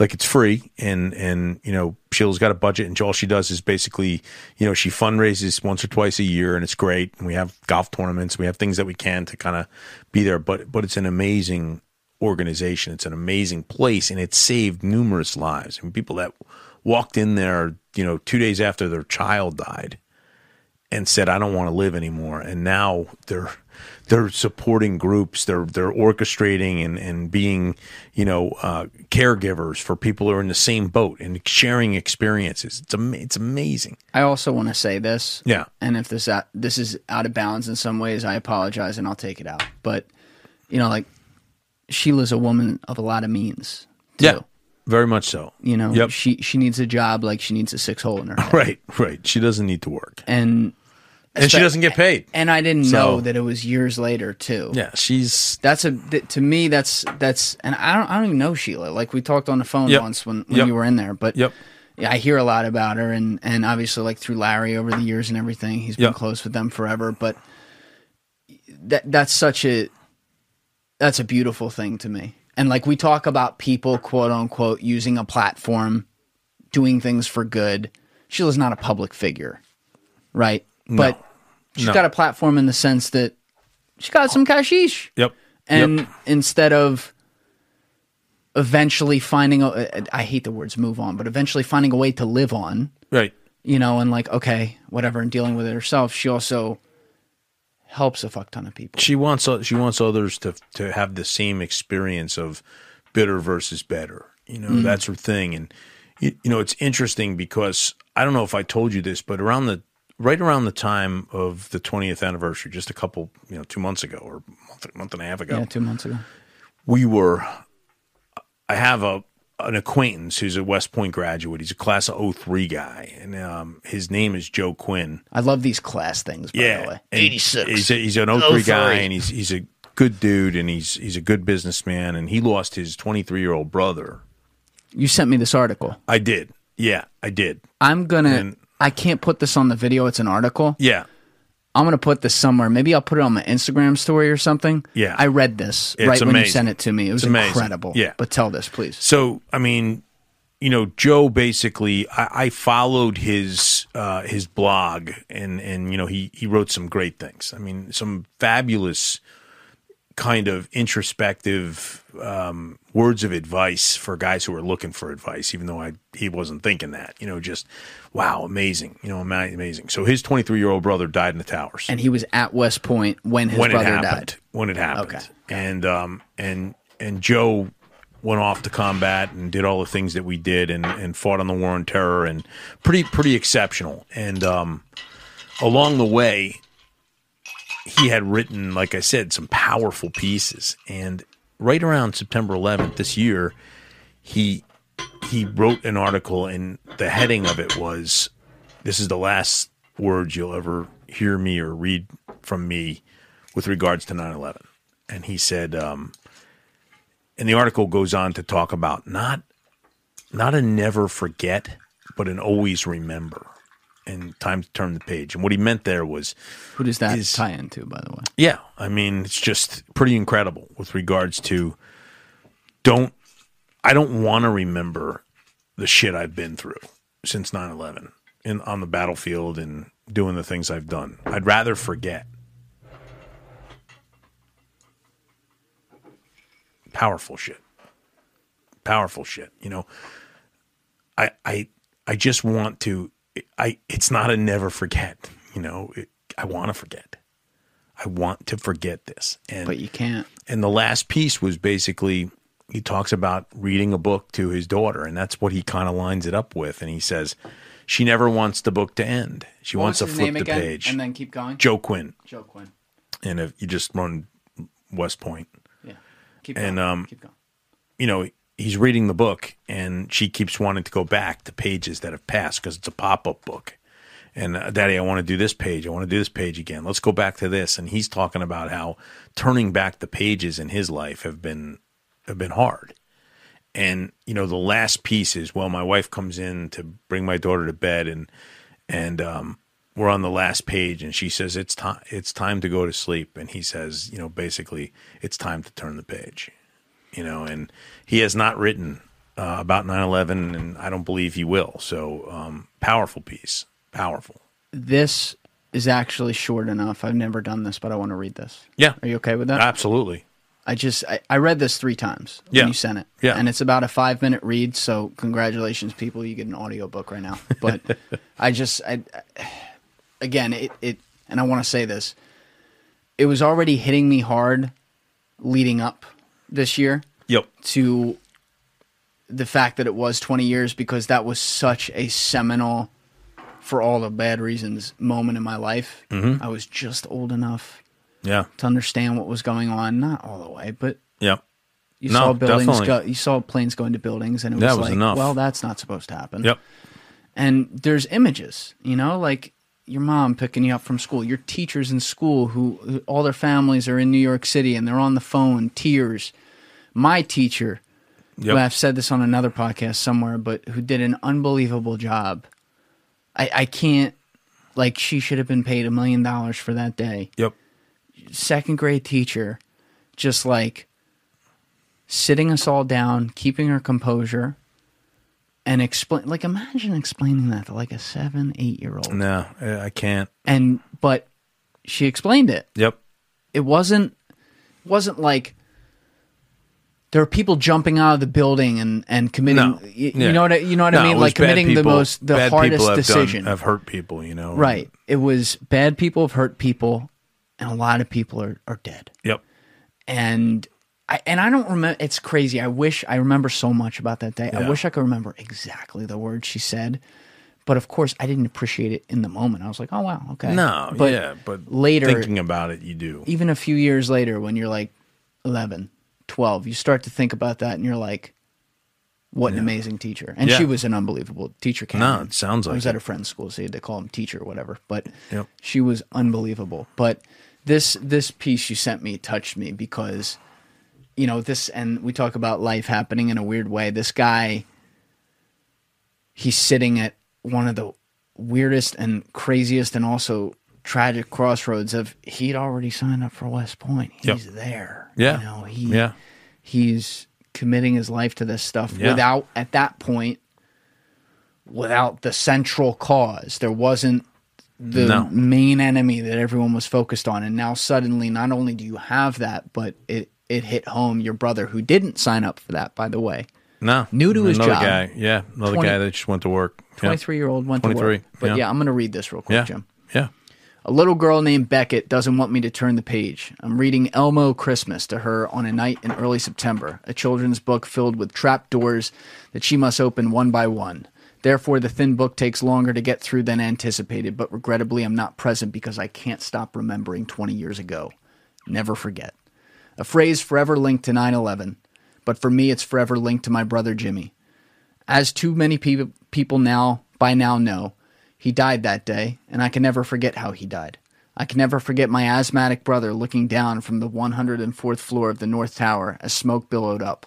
I can never forget him being scared. The fear in his eyes. I see them and it. I can never forget him suffocating, of the building falling, him collapsing.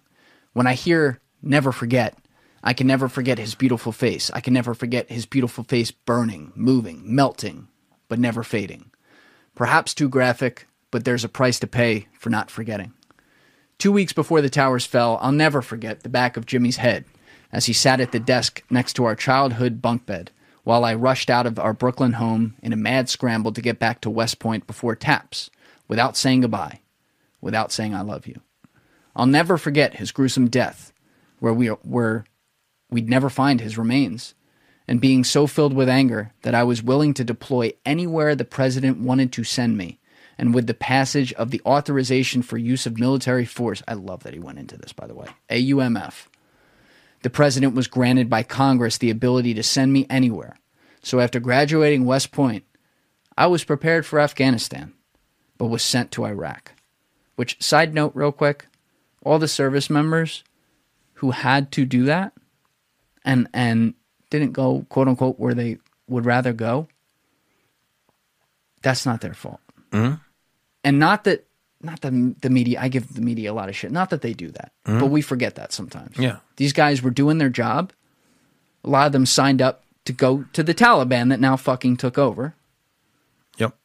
All these years later because we handled it wrong and took our eye off the ball. Yep. Obama was right about that. I agree with him 100%. It's like we took our eye off the ball, right?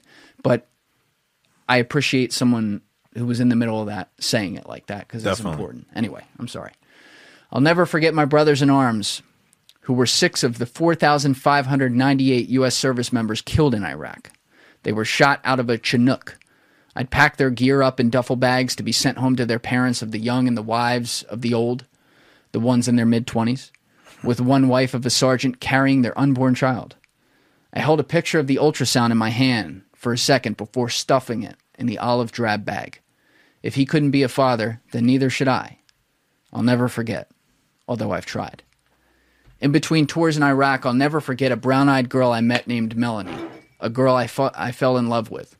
I lost one brother, but she lost 2. Her brother Jeff to an IUD on a bridge in Iraq, her brother Kevin to suicide. We'd talk about our shared losses. We'd talk about having a family, having kids. But a year before bin Laden was killed, we thought it could never work. I could never be a father. She could never be a mother. Because I would never forget my brother and she'd never forget hers. I'll never forget one of my best friends who was killed in Afghanistan. I agreed to grab a beer with him before he took off to Afghanistan, but I never showed up.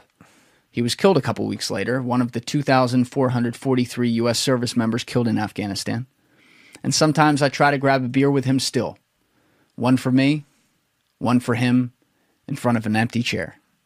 Sometimes I try to forget him with several beers, but it doesn't work. Trust me, I've tried. I'll never forget my translator. Remind me to talk about this, by the way. I want to ask you about this.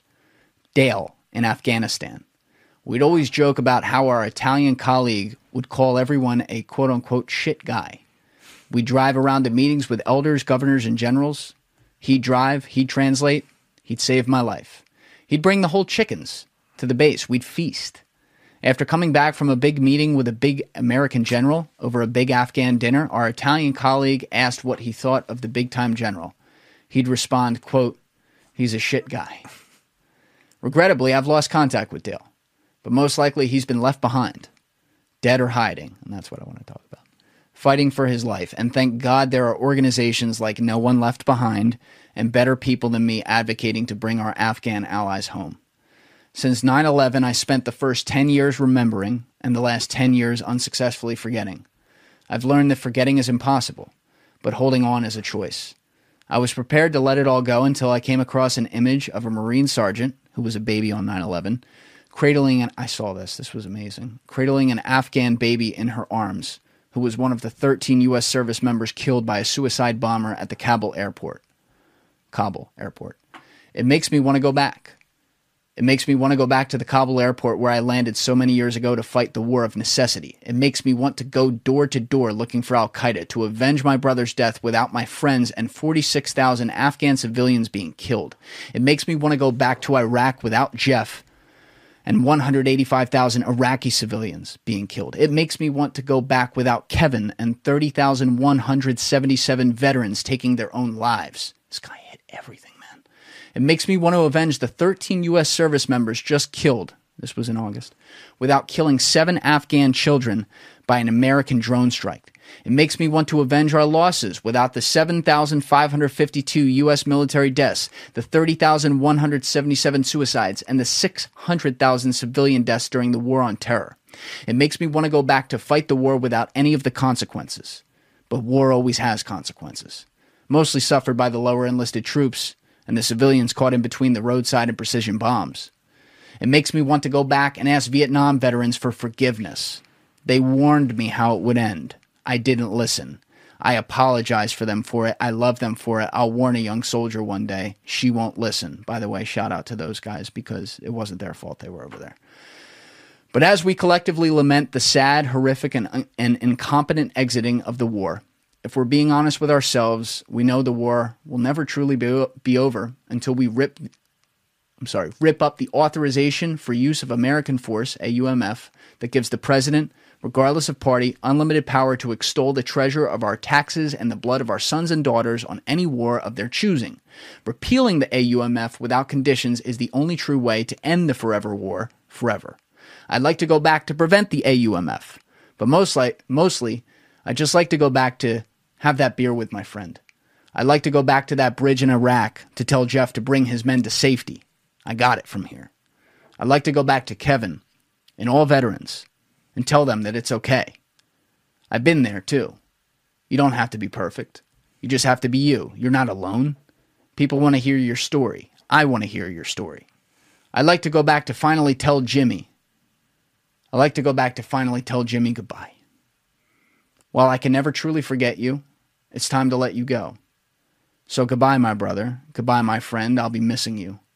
And while the word love does not suffice how I feel about you, it's the only word we got. I love you. This is what I'm thinking about when I'm not present. But this little girl named Beckett snaps me back to attention without hope, or with hope in her big brown eyes. I see them and it. With mischief and determination, she must name every character in the book. Big Bird, she says, always pointing. Bert, Ernie, Elmo. And when she gets to Cookie Monster, she points at me laughing and says, Daddy. When we get to the last page, she refuses to turn it, but wants to go back to the beginning, reopen all the trap doors, do the same thing over and over again because she's a child who just can't let go, who doesn't believe in tomorrow. In walks Beckett's mother with our son in her arms. Melanie says it's time to go to bed. It's time to turn the page. I get the goosebumps reading that. It's good stuff. Yeah, good stuff. Truly. It's deep. It's well written and it's from a good dude. Yeah, thank you for passing that on. Yeah, that was awesome. But I wanna get to the difficult topic that's been in the middle of this at hand, which is how it ended. Mm-hmm. And to me, it was a sick, sadistic, twisted, just evil of a symbolic ending. And to even put myself in the shoes of someone who lost a family member on that day or lost a family member in the war afterwards, to see Afghanistan fall to the Taliban it's beyond words. And while Vice gets a lot of shit these days for the nature of some of their reporting, I will say I still enjoy a lot of content depending on what it is from Vice, and they put out some amazing reporting leading up to this in Afghanistan. They were trying to sound the alarm, and then they put out amazing reporting while it was happening. And there was one woman, which I was shocked at, given the Taliban, who went open cover with the Taliban. they invited her in, which I don't know if that's like progressive. Who the fuck knows? But all right, whatever. They bring her in, and they weren't progressive when she got there because they were still doing their bullshit. I'm going to cut off your hand for taking a goat tribunals and stuff, and talking about the implementations they wanted to do. And the point is, the writing was on the wall. And I want to turn it over to you to talk about what went wrong here, and in your estimation, how it went wrong. And we can go all into this. But one thing I do want to say is that when we look at Afghanistan and how it went down, every president since Bush, it's been a popular thing to say, and I agree with it, that we must end this endless war that it's Joe, right? Joe Yes. spoke of in this Yes. article. That forget the fact it costs a lot of money and taxpayer dollars. You're sending service members over there to fight in the line of battle for what? For what? And the one thing that is a for what is the Afghan people who were caught in the middle of this as well. And I'm not talking about the ones who support the Taliban. I'm talking No, about I all the understand. ones who don't want to do that. Yeah. And we took our eye off the ball. This war started to go south, talking to people who were there in 2003 when we went to Iraq. And for 17 years, even if we were talking about plans over and over again to leave, we didn't have a plan in place. I don't care who it was. We've seen the execution now, and the execution was terrifically bad. I mean, it was epically bad, I should say. But we never we could have seen this.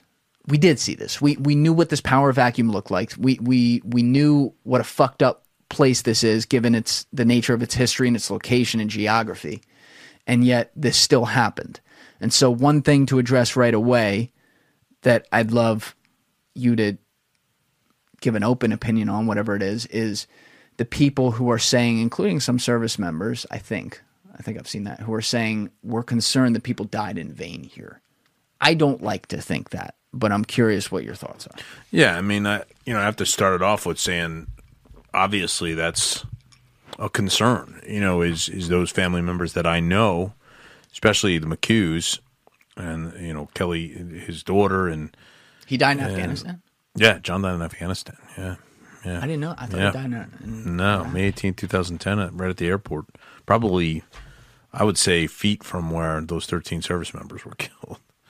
Literally the same intersection. So, I think that was my big concern up front was how is Connie, how is the family, how are they doing with regards and to it. And, they're a pretty faithful family. So, they kind of help us through it as a class, and there's others that have died that we know, along the way. I mean, not necessarily my class, but others, that we know from West Point and other locations that we've either led or have served with us. And I have a hard time as an American service member ever talking about a life in vain, lost in vain. I just do. I don't think I'll ever be able to do that. That being said, I just feel that for so many years, and listen, we were all, I've got so many. I mean, many of us were there in one capacity or another, and it's just. It's hard for me to say this, but it's a really kind of poorly executed. Joe hits it on the head, with regards to a president that can just make a universal decision to send anyone anywhere at any time. It's just not the way it should ever be. And I get the knee jerk initially with regards to.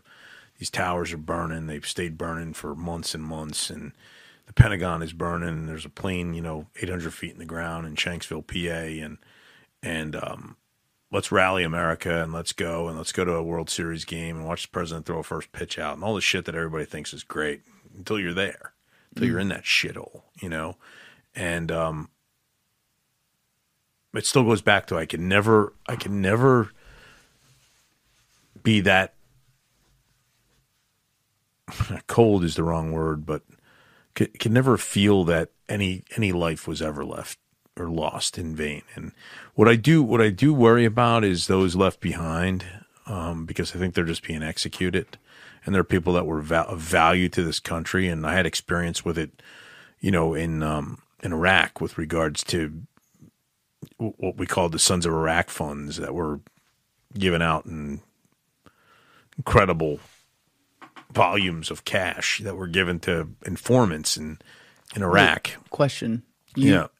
I knew you were in the Middle East and everything. I didn't know you went to Iraq too? Yeah, I mean, we had investigations for service members ripping off money, because what happened was the dynamic was just what's kind of going on now. And the dynamic was I develop a source and I pay them a lot of money, right, in order to give me information on what the buildup is, what the terrorist groups or organizations are planning and plotting, and where they are, where they're located, and what they've done.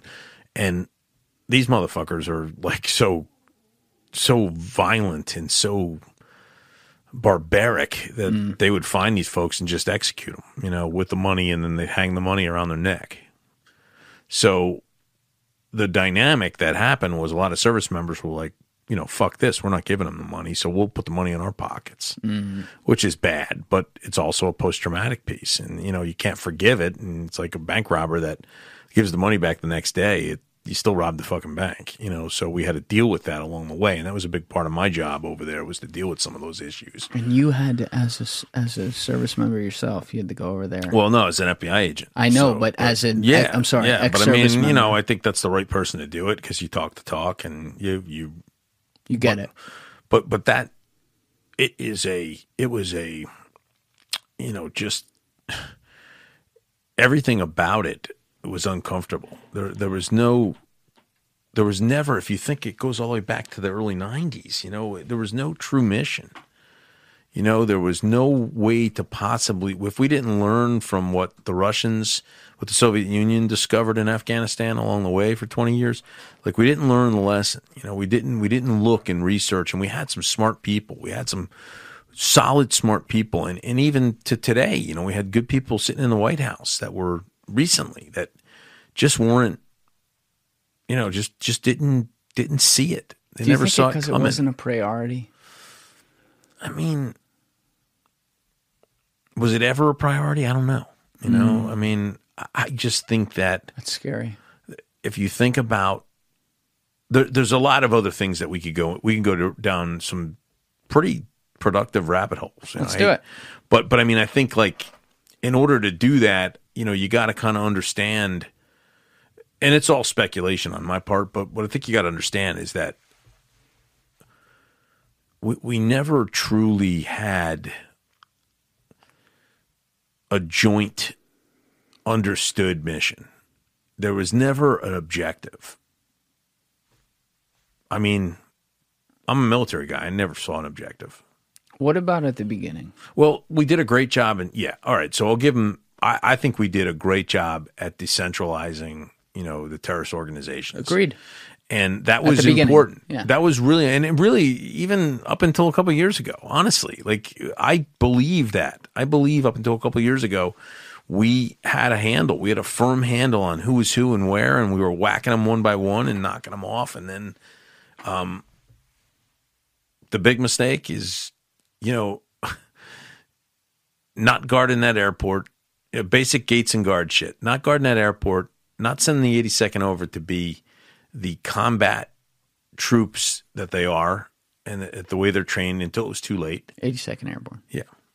Not using all of our, and we've been guilty of this before, not using all our resources, we don't have to play by the rules of engagement when we're in these situations. We don't have to ride on the fucking sides of the road. We can ride down the middle of the road, that kind of shit. We can use armored vehicles in order to clear houses. We took that philosophy that was supposedly, it's a kinder, gentler, military, to people that didn't have any respect for life, and we allowed ourselves to be brought into that situation. And I just struggle with it. I mean, I have a hell of a time making sense of it. I just do. I don't know what I don't know who to blame. I've done a lot of reading on it. I've done a lot of talking to people on it. I'm just not sure we had adequate resource and leadership. I don't think I'm just not sure of it. I can't put my finger on anything. It's sad. It's not recent. Like here's the one thing, and I'm not going to defend Biden at all on how the pullout was one of the worst executed things you'll ever see. It was atrocious. But it's also Period. not like the resource issue is not a recent thing. No, We've been doing like for a long time. It's been like, and frankly, it started with Obama talking out loud about how the number of troops we were gonna pull out. Which to me, like, I understand your intention. That's fucking crazy. That's like saying to the other team, "Here's the plays we're gonna run on this drive." well, I mean, it's the same. Announce a date and then don't have a plan, Crazy. and don't have and think these people aren't going to rip across that. They're violent killers. They're not. It's not like you're dealing with people you can negotiate with. I mean, I'll be honest. My buddy did the best job that's been done. Pompeo fucking had those people at the table. He did that. He did a great job. On that. This was the Taliban. Yeah, negotiate to drop arms. Yeah, I mean, and he had it done. And, Okay. And then we had, whatever happened, and the election takes place. These fucking people aren't capable. I mean, they're non-military people. They're not capable. They don't understand. They've never been in a tough situation. They've been, all of them. Trump's been a career fucking businessman. Fucking Biden is a career politician who couldn't even keep his fucking family together. And the rest of them are fucking knuckleheads. I mean, there's the Secretary of State now. Who's this clown? Mark Milley. I'm going all over the place because I'm getting a little tired too. Yeah. But I'm not as sharp on this right now. But it's just frustrating. It's frustrating beyond belief. I don't have any answers. I don't know enough about it. I don't know enough inside information. I know what I saw. I know what bothered me. Back when. But it's to have people jumping out of, off of aircraft. Yeah. Like, come on, like you, and to have a guy that doesn't even have the ability to stand up and make a statement about it. And the world's, I mean, there's no doubt. That was 4 or 5 days ago. There's no doubt the guy, it's crazy. The world is looking at us and they're just waiting. They're waiting. Something's coming to this side. I'm telling you. Mark my words. And we're not ready for it. Well, here's a question because you just brought it up. I forgot about this too. Yeah. What is the story, if you know it, behind the whole Taliban negotiation? Because I'm not going to lie, I would have had the opposite reaction to that. I don't know too much about it. Pompeo was, and I don't know that it was him versus like Trump was telling him to do this. I mean, that is kind Trump never told him to do anything. Really? Trump never told Pompeo to do anything. Screamed at him. That dude's the most clueless fucking dude in the world. Yeah. He's a fucking idiot. He does tell people what to do, though. Yeah, and they don't listen. It's like, listen, you ever have a boss that just screams at you? Yeah. In the first 2 weeks, it's like, whew, this guy knows. And then the rest of the time, you're like, he's just going to scream. Who gives a shit? He doesn't know what he's talking about. That's what I see. The guy spent all his time on a toilet bowl fucking tweeting, No clue. I mean, everybody tried. Anybody that had any influence with the guy tried. Now, it wasn't a vote for Joe Biden. It was a vote against Donald Trump. Yes. Agreed. It wasn't a vote for Joe Biden. Agreed, Joe Biden. 100%. Fucking kidding me? Guy's a zero. He's been a zero for his whole life. Asleep at the wheel. He's asleep at the wheel, but he never did anything before for how many years. And then, bringing in the administration he's brought in, Milley fucking cowering to Nancy Pelosi, come on, man, That's an example to me of the I can never say this word, politicization of the military. And I know Mark, but I've ripped them on the phone with you. I'll rip them now again. I see a guy there who, when you look at his public actions, where in the span inside of a year, he goes from escorting Trump behind tear gas to a church during the George Floyd riots to hold up a Bible, like in his fatigues, to 9 months later lecturing America on critical race theory and how he wants to know white rage. To me, like, I'm not even saying, like, I'm going to judge either one, though I will. Like, assume I didn't do that. That's an opportunist to me. And then I don't know how much of it is, you know, political war, but when I hear things like, he contacted his, whatever it's called, his similar ranking officer in the fucking Chinese military in January. No, I know some shit was going down. I know it was bad. That's not a friend. I mean, the contact, you know, right. I mean, the CCP should never be considered a friend. Not a friend. But at the same time, you know, I just think that we are on the road to third world countrydom. It's going to happen. You know, hopefully it's not in my lifetime, but the signs are there. You know, signs are there. I mean, you know, little examples that I see every day. Like my produce fucking going, you know, times 3 from August to today. Gas prices in California at $9. You know, I mean, what the fuck? You know, I mean, like this country's asleep at the wheel. So if you don't think that there's opportunities for attacks, you're crazy. You know, you're crazy. You're crazy. Got national security advisors that couldn't get they wouldn't be able to get a basic clearance. I want to get to that. I just don't want to get off Afghanistan. I want to make sure we cover some of this. The very, like, I believe in symbols a lot when you look at history and how history weirdly repeats itself. Afghanistan is the graveyard of quote-unquote empires. It is a very weirdly located place. It is landlocked. It's hard to fight. It's hard to fight there. It's hard to make a difference. It's hard to... And we had it done. You know, we had it done. We needed to bail out of there years and years and years and years and years ago. But we didn't. Because we had it done. We went to Iraq. Well, we needed a war. I mean, we needed a war, right? Well, we needed to... Listen, we needed to get... You couldn't attack Saudi, so you had to fucking go into Afghanistan, right? Because that's the next best place with regards to any type of shelter for our boy, right? So, I don't know. I wish I was more knowledgeable of what the actual mission was. I don't know. I couldn't tell you. Maybe there was. I just think it was retribution, you know, for that part's fair. These 3,500 people who died. We've never done that before.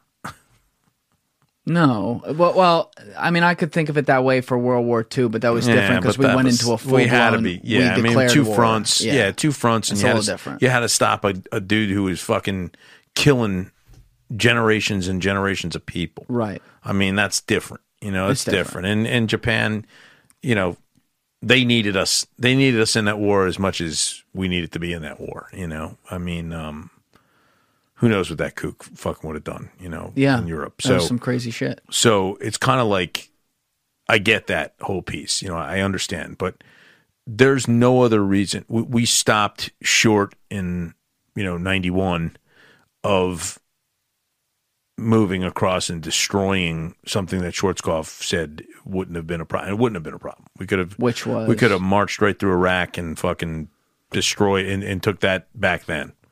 And just had a North Korea kind of, South Korea kind of look, you know, just had a stabilization force there for the rest of the time. And none of this shit would have ever happened. Would that have prevented 9/11? I think so. I mean, I think a lot of things would have. Well, one thing about Saddam Hussein, he didn't like terrorists. No, basic intel would have, basic intel sharing would have prevented. We had it. In Iraq? We had it. Not in just Iraq, but along the way. I mean, shit, you had a bombing in fucking 93. Oh, yeah, we had a lot. In the towers. We had a bombing in the fucking World Trade Center. You knew they were going to do it. We fucking put reports forward to Carson Dunbar in New York, fucking the worst FBI agent in history. And then went on and took over the New Jersey State Police. You know, the guy's a moron. Was he the head of counterterrorism before? And he gets the report. They send him a report. Hey, there's dudes in Arizona, 63-page report. Dudes in Arizona, all they want to do, they don't give a shit about taking off or landing. They just want to learn how to steer the fucking aircraft. Well, he was wasn't our guys. He wasn't in charge of counterterrorism. Yes, he was. No, John O'Neill was. No, John O'Neill was New York's counterterrorism. Right. Carson Dunbar was fucking New York's guy. He was the ADIC. Yeah, he was the assistant director in charge there. And he didn't show that to John O'Neill? Listen, O'Neill was busy drinking and fucking banging chicks, you know. Let's be honest. Well, let's be honest about that. But he also, I won't take this from him. I mean, he sounded the alarm over and over again. He did it in D.C. too. He did it at these meetings. I mean, it's verified. If you watch Looming Tower, they'll make you believe that. You don't think so? No. I think the key was very. If the first bombing doesn't trigger some type of defense mechanism that stays on that for the rest of the time, just like we've forgotten now. Just wait. I'm telling you. But you like that documentary, or not documentary, you like that series because of some of the things it showed that were true themes, like the discord between. Yeah. I mean, we were talking about that last time. Well, that's the issue, right? So the issue is no information was shared. Right. You can't get past that. Anything you look at, you can't get past the fact that we had, a school kid could fucking connect that. We chose not to because of personalities like John O'Neill. Well, the guy, I will say, just abrasive as shit, or Mary Jo White sitting as the U.S. attorney, at the time, just abrasive personalities and no better than everybody. That was the problem. Well, the guy didn't listen to the military. The guy at the CIA was the worst. Have you ever heard that? I don't even know. I don't know that guy's even a truthful character. Probably not. Have you heard his testimony at the 9/11 Commission? I've heard. I mean, yes, I've heard and studied it. Along the way. But I've never heard something like what he said that wasn't in a shitty Hollywood movie. He said, this is a direct quote, at the 9/11 Commission, they were asking him about his relationship with John O'Neill. Because whether or not, and I understand the other stuff was true, he did say, whether or not he was sounding it every day, he's on record. He did say this shit like, yo, this guy Bin Laden's fucking coming here. He was the guy over there in Nairobi investigating. Some of his people died too. He was the guy at the USS Cole, which you know about too, was investigating. Like, he was on the ground with this shit. And the guy at the CIA, Michael Schur, who hid a lot of this stuff from him, he was the head of, what was it called? Alex Station, which was the Bin Laden unit. At the 9/11 Commission, he was asked about his relationship by one of the senators with John O'Neill. And they said something, I'm paraphrasing, they said something along the lines of, to Michael Schur, the senator said, and Mr. Schur, you did not have a good relationship with John O'Neill, and when you were asked about his death, you didn't reflect that you were upset about it. And he said, yes, sir. And I'd like to add that I said the only good thing to come out of that day was that those two buildings fell on top of him. Yeah. That's some Dr. Evil shit. But that also tells you that the mission to John O'Neill was not as important as John O'Neill. You think so? What job did the guy get? Here's what I think it says. What job did the guy get? I think John O'Neill, and I think this is reflected on the record, I think it's that same problem we had talked about, which was he was at the FBI. FBI's, at that time especially, police. They arrest. They make the case. They put it in court. He wanted to arrest and bring back. CIA, sometimes not for the right reasons here, they're all about cultivating that information. And so they wanted to cultivate, and John O'Neill was not going to do that. But why did John O'Neill want to bring back and arrest? Oh, definitely, for the credit of that, no doubt. Period. Of course, yeah. Period. What did I say before? What is the true sign of someone whose intent is for the good of the bigger organization? Intel. Was there ever development of intel in John O'Neill's watch? Never. I don't think so, no. Never. Yeah. Bingo. And in fairness to him, that wasn't his job description. Wasn't his job. He pushed himself into every big case. I can remember. I witnessed it. We'd be like, this guy's a fucking clown. Here we go again. We're fighting with this one. Like, it was kind of like, listen, man, we just want to get this shit done. We don't need to be fucking fighting with everybody. There's no need. I go in, I do the job. I collect this, I do that. I talk to these 3 people. I'm out. I don't need to fight. What are we fighting for? And so that carried over at a critical time. At a critical time.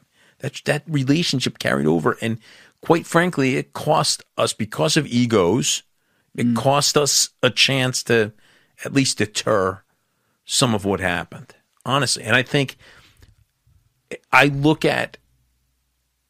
have a lot of respect for the Bush family because of what they did for Sheila. You know, what W did for Sheila. I can never take it away from that, what he did.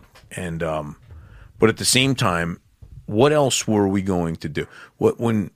There was nothing else. They came on our soil, on our watch, and blew up. It was the greatest military operation in probably the history of the world. The preciseness of what they did. Yeah. And then, you know, so those who don't want that to be true have to kind of theorize we blew up our own buildings. Fucking nuts. But whatever. I'm glad you brought that up real quick. Yeah. Nuts. It drives me nuts. Nuts. It's nuts. It's treasonous. You know, ultimately, but my point on that is egos, in my opinion, caused the lack of intel to allow us to make appropriate tripwire decisions, right, on how to stop this and listen to the chatter and not be worried about shit. Secondly, after the towers went down, they came on our soil and they fucking did what they did. It's never happened. Pearl Harbor was terrible. Pearl Harbor wasn't CONUS. No, and it was military outlying. too. It was military. Yeah. They did what they did, right? And we missed it. What are we going to do? What can we do except we're the strong to save face? We're the strongest military force in the world. We have to go. Why did we not hold to this day? And I never asked you about this, like how Sheila feels about this, but why did we not hold Saudi Arabia accountable? And that's been every administration. Well, I think. Listen, I think in me it's a simple answer, right? Oil, period, right? But at the same time, money, follow the money. But the other thing that I think has happened more recently, and this guy will take credit. Just kind of like, listen, you know, you come off of a what the world considers a kook, you can take credit for shit, right? But it's the same kind of dynamic. You've studied it, you know, Carter giving in to Reagan and Reagan taking credit for the release of the Iranian hostages, right? So this release of documents, most recently, not all, but pretty decent. My personal opinion, and I have not seen anything. I got to look at this. Biden released some of these now? I want to say, yeah. For some reason, Sheila mentioned it to me. But I think it's a pretty open and shut case to be able to prove that, you know, the home of bin Laden, Saudi Arabia, and I think arguably one of the top 10 richest families in the history of the world. How could there not be some type of tie back? How could there not be, you know, a restitution piece coming from that country? It does. I just have it behind us to make sure we have. Does it say anything or no? So they didn't do everything. It seems like a small step. Yeah, which is probably not. The 9/11 families, I'm sure, are pissed about but this. It's enough to go to. It's enough to go. I think that what they did is they were able with that to go back and continue the process in court. I think so. Right. So just real quick, this is from Reuters, September 12th, because Biden, I'll give him some credit for this. I guess he released it the next day. He was not some of the 9/11 families at their personal memorial as sitting president, as they had said to previous presidents, if they're not released, don't come. don't show up Right. to our thing. So then the next day he released it. The FBI on Saturday released a newly declassified document related to its investigation of the September 11, 2001 attacks on the United States and allegations of Saudi government support for the hijackers following an executive order by President Joe Biden. The partially redacted 16-page document released by the FBI. It's nothing. It's not a lot. No. On the 20th anniversary of the attacks, detailed contacts between the hijackers and several Saudi officials, but it did not draw a definitive conclusion whether the government and Rida was complicit in the attacks, which killed nearly 3,000. And when we look at this data, I mean, it's to me, it's clear they didn't plan it.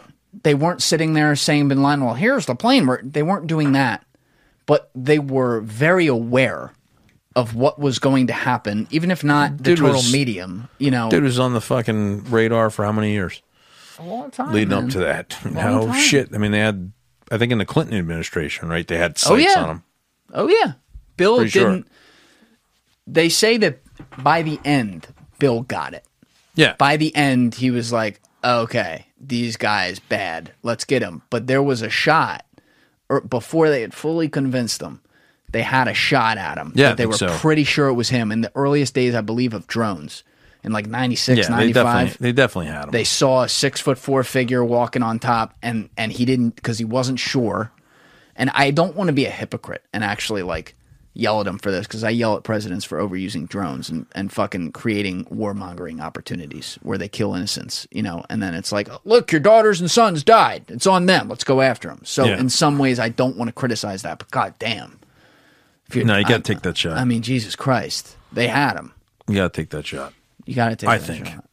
But yeah, I mean, I just think that it's, you know, I'm convinced. I totally believe that Saudi's 100% responsible, you know, for the part that they played in it. But you know, is that ever going to happen in my lifetime? No, you know, not a chance. I mean, you always talk about this follow the money. Yeah, We saw it again with the Jamal Khashoggi incident, which was just I was a slap in the face to the world. yeah. I mean, so obvious, Oh God. and nothing happened. Well, that's the result.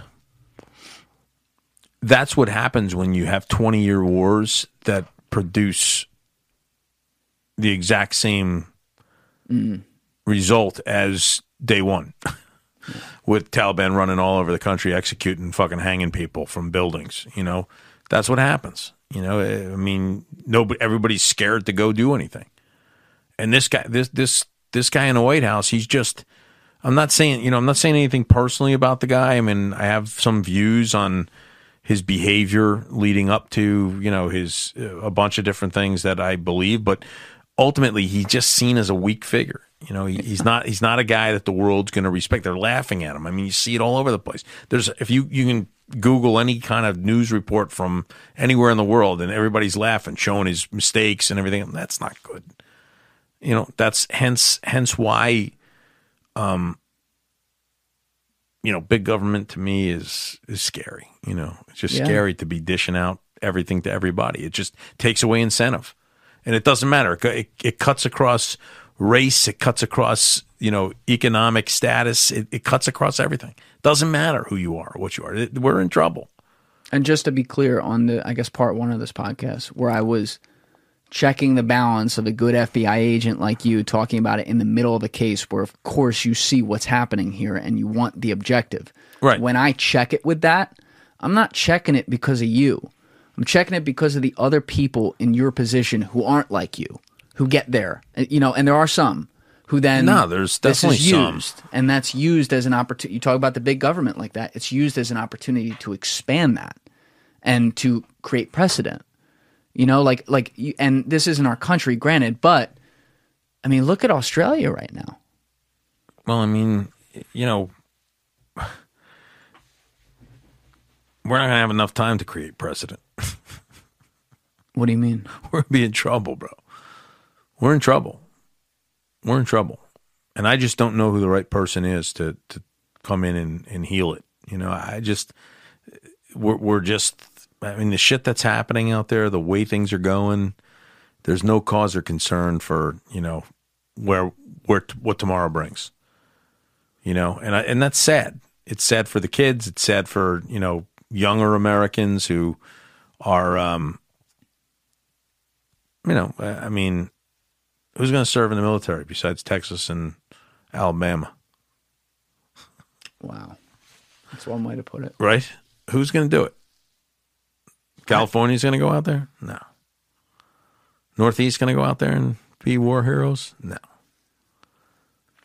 I think that we've created, like you talk about who's going to come in here and solve it. If you have a D or an R next to your name, I don't think you do now by default. I don't care if you're the second coming of Jesus Christ. Unfortunately, that's where we're at. And like I talk about this topic all the time in different contexts, so I'm never ashamed about bringing it up over and over again. But like, if you look at the chart of the wealth gap, I mean, you could look at it for the world, but especially here, since the 1980s, and you watch this V form, the thing that's correlated with that is our political differences forming in the middle of it at the same rate across from each other. And everything's just an iteration on top of each other. Well, you're right. There's no true beliefs. It's just, how do I get more money? Or how can I not get less? There's no true beliefs. I mean, you were in a industry that, it's, how do I get more money? How do I become part of the 1% and stay there? Right? And I saw a big mix of that. Yeah, and there's no care or concern for anybody else. There are people who absolutely, I'll say to an extent, take that into account. Yeah. There are other people in there who do the job and don't actively think about that, but they're not laughing about it in the elevator. Then there's the third kind of person who's laughing about it in the elevator. Right. And I did encounter some of those people. Sure. And you knew who they were. I'm glad I never worked for them. They were the kind of people who, I mean, you want to talk about not having an open mind to anything. Their whole life was miserable because they looked at it as, who's going to threaten the next bigger check I'm going to get? Forget Correct. the check I already have. Correct. Who's going to threaten the next bigger check? And to me, when I see all these regulations come in, which drove me nuts, drove me right the fuck out of there. Good thing, all in all. I got out of where I didn't belong. To me, the people that then make those regulations, they have a huge argument behind making them because of the people like that. Because of the people, like, there's a guy, Jared Dillian, who was a great trader at Lehman Brothers, who after the financial crisis left banking behind. He was a great writer during his career. He would write a Bloomberg newsletter every morning on the terminal. And so he made that his full-time job. And then he's an investor, very successful guy, wrote some great books. But he talks about, he has a great quote. I always amend it a little bit, but he says there were approximately 20,000 people who worked at Lehman Brothers. 19,995 of them were generally good people who, by and large, were good at their jobs. Mm-hmm. I always amend it and say 19,970. But the point is taken. The point is that you had a small select group of people who, in that case, I'm talking about the financial crisis, made decisions that then trickled down the line to people who just have a job to execute. Right. Trusting what happens. I mean, you understand that, chain of command, trusting what happens above you. Just like some people, by the way, with like Stellar Wind and stuff, who were just, they're doing their job, right? And they're not thinking about it. Like, I don't blame all those people who saw it. Like, same thing here. And now you cause this whole crisis. You do all this shit. You're the fucking guy in the elevator. You're the guy talking shit against everyone else who's not you and your life that you already hate yourself. And then what happens? Everyone in Washington, D.C. creates rules for all of us that make no fucking sense, by the way. Because what do they need? They need a head on a stick. And they need a symbol to say, we did something. It won't happen again. Until it does. And then they'll make more rules. Yeah. Yeah. Yeah. I mean, my feeling in that world. So yes, I do. And you were in the white collar world. Yeah, you saw one too many of those cases, I think. Yeah, I saw them all. You saw less from our line, the line that I was in. I'll say you definitely saw less from that, and you saw more from the people who were touching the corporate side or like the ownership side. I think I can throw it. You give me a dartboard and give me anybody in that industry, and let me throw a dart. I can fucking make a case on any one of them. That's scary, but maybe you're right. No issue. Not even an issue. The thing I got to ask you about, though, that a lot of people... Because what's their value? We talked value and impact, right? What do you mean? What's the value in that industry? What's the only thing that's of value? How much you make. Period. I'll push back on that and say, and I understand the cynic in you there's no not reason. being in it. There's no reason. There are some, I don't give a shit about my clients. I give a shit about how much money my client's going to make me. Period. There are some people who don't think that way. I'm not gonna, How do they think? I know some people in there who genuinely give a shit. And if they genuinely give a shit and they're good at their job, do they make a lot of money? Yes, they do. I can't get around that. That's anything. You're valuable. I shouldn't say anything. It's a lot of things. If you're valuable in something, you make money. But I've seen people in What the about middle. me? What do you mean? I'm valuable in something. Yeah, and now you've made money after your career, but during your career at the government, you're not paid much. You're not going to make any money. Sure. But I don't do it for the money. Agreed. But they do. That's the difference. That actually, There's that might be fair. no value. There's nothing bigger than themselves. It's themselves. They're the big. They can say the so-and-so wealth group is bigger than myself. Well, that's you. If they're at the head of it. Right. So I think that comes down full circle. It comes back to educating those people and trying to teach them what is important, what really is impactful. And so, you hear so many people that are Monday morning quarterbacking a lot of issues, right? So the perfect example that I have, I can remember and it goes back to like a high level coaching organization that, in order to stay relevant, they have to raise money, right? So in order for a team, a club to stay relevant in a very competitive sport, right? College wrestling, right? In order to do that, you have to raise money, and you have the right within college wrestling with these regional training centers to actually raise money and to bring people in. Bring in like what they call elite athletes, right? So they come in and, hey, they wrestled, they're trying to make the world teams or Olympics. And I can remember there was a dude that just had tons of advice on the actual operations portion, like the technique and here's how you should do this and whatever. And I can remember one of the greatest lines I think I've ever heard, and it goes back to, hey, I want to I think I can solve whatever issue. And, I think I could solve the way let's just take the way we pulled out of Afghanistan, right? Okay. We can, I have some ideas, right? And it was the same kind of thing. I think I can solve the way for your team to have more takedowns in matches late. Sure.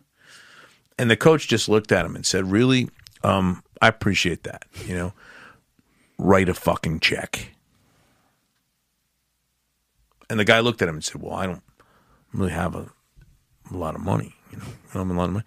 You just wrote a check that bought all brand new football helmets, home, away, and alternate for 150 man roster at the same university. And I looked at the bill, and that was $495,000. Stroke a check. And don't ever fucking talk to me again about takedowns. So my point is, a lot of those folks, if you want to become heard or impactful, put your money where that's all they can do. Their opinions are only opinions that are valued by those in their organization, right? About what the latest piece here and piece there. And listen, I think there's some great guys who have given back or who have succeeded in the business. And, most of those guys have overcome a lot of that good old boy, laughing in the elevator shtick. But those who have not are guys that need to step up and be counted.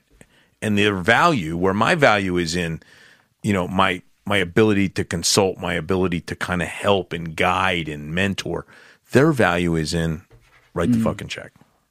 So that's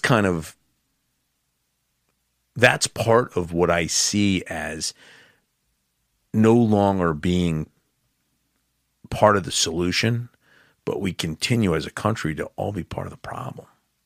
You know, we're worried about what the next administration is going to do. Who knows? Could be worse. Yeah. Hard to say, but we've had one after another that has been worse than the one Hasn't before. been great. No. So that's my point. Like, when do we really think there's one, without us really collaborating as a country, right, to put a better one in place? Do we really think that we have kind of solved that problem? Do we really think we have a true solution to the problem? And really, I honestly, if you go back and track it, I think one has been worse than the next. Hard to do, but You might be. I'm a big not George Bush liker, so I'd probably go him. But yeah, like in general, the theme there, yes, I think you might be right about that. I think we continue to get. To be fairer, we don't get any better. No, I'm not a fan of anyone we've and I can't even believe I say this sometimes. Yeah. Like I talk with my grandpa about this, Yeah. who's like, guy's never voted for a Democrat in his life. He's like a card-carrying Republican, and he was powerful in the corporate world in the 90s at the height of his power, and he even can't believe that we say this, but I've said this to him a few times, and he doesn't disagree. It's like, minus a couple things that were political moves, like the 94 crime bill, which was not good, which was a bipartisan thing in fairness to him, and then also the repealing Glass-Steagall in 98, which was catastrophic, started the financial crisis like on its way, and then obviously the blowjob in the Oval Office. Minus those things, Bill Clinton, I'll say at the same time, very not good guy, not someone I'd want my kid to emulate, very effective president. And we had a lot of very good years with him. When you look at every president since then, there has been some sort of disaster at the very least. Yeah. That occur. I'm not just talking like a 9/11 or something. I'm talking like catastrophic political disaster that happens, a theme that you can point to. And yeah, like you really open my eyes in the visual of, maybe it hasn't gotten progressively worse. I mean, I here. think about it, and I think conservatively we can say it hasn't gotten any better. No, you know, so I'm not going to say it's gotten worse each time, but it surely hasn't been any type of change and improvement. No.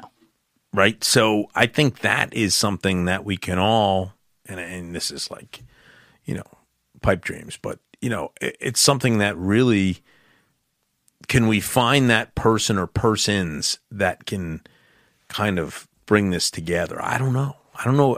I just worry so much about the fact that the country, the people, the rank and file of this country are so distorted. Yes. And so far apart, like you said. And it's not just a dollars and cents or status.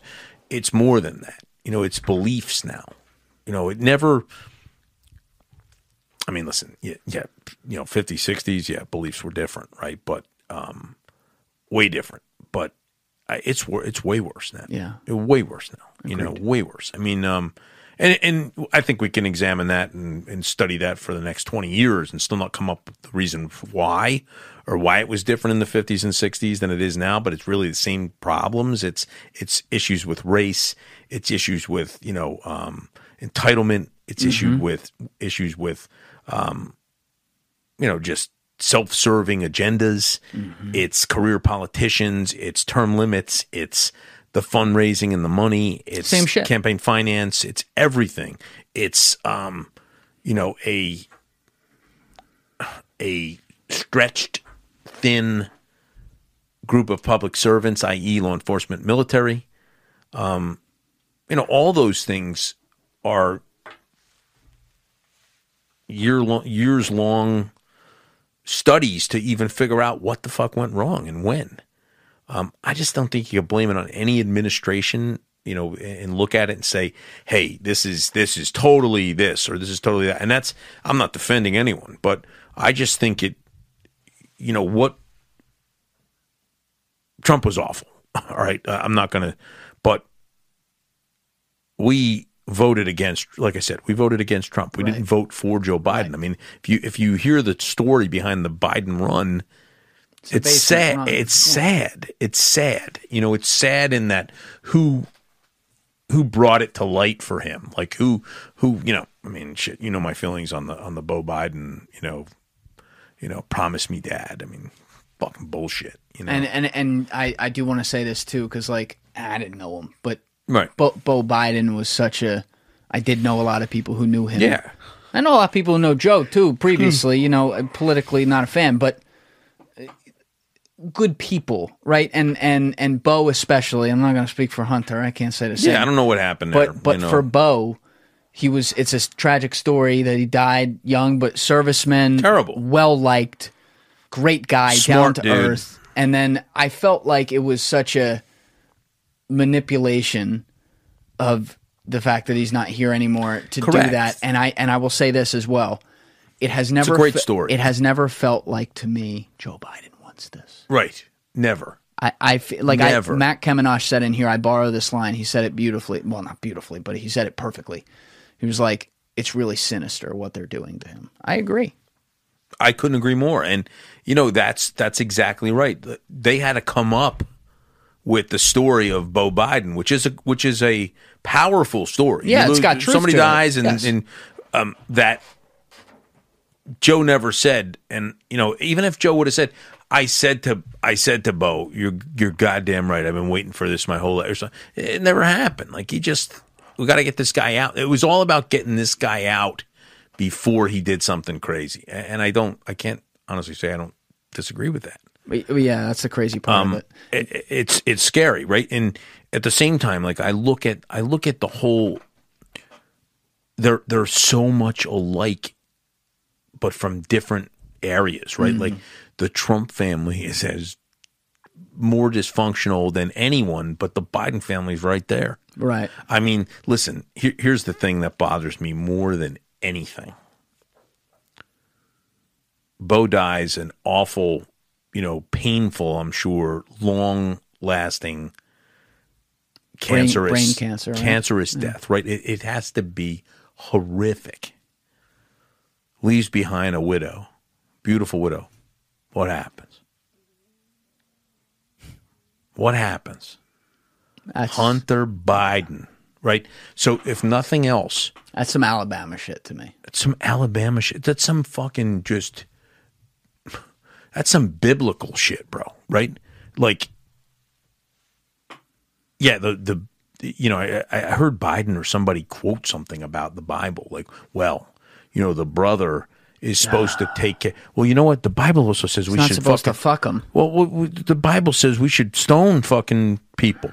We don't do that anymore. That was just Adulterous. So Yeah. If Joe Biden couldn't find a way to lead that down a different path, how the hell can we expect him to straighten anything out? I want to say one thing, and then I want to. There's two things we got to close Yeah. on, and we're going to get out of here Yeah. soon. But I do want to say one thing to that. Otherwise, we'll go down this for hours. Yeah.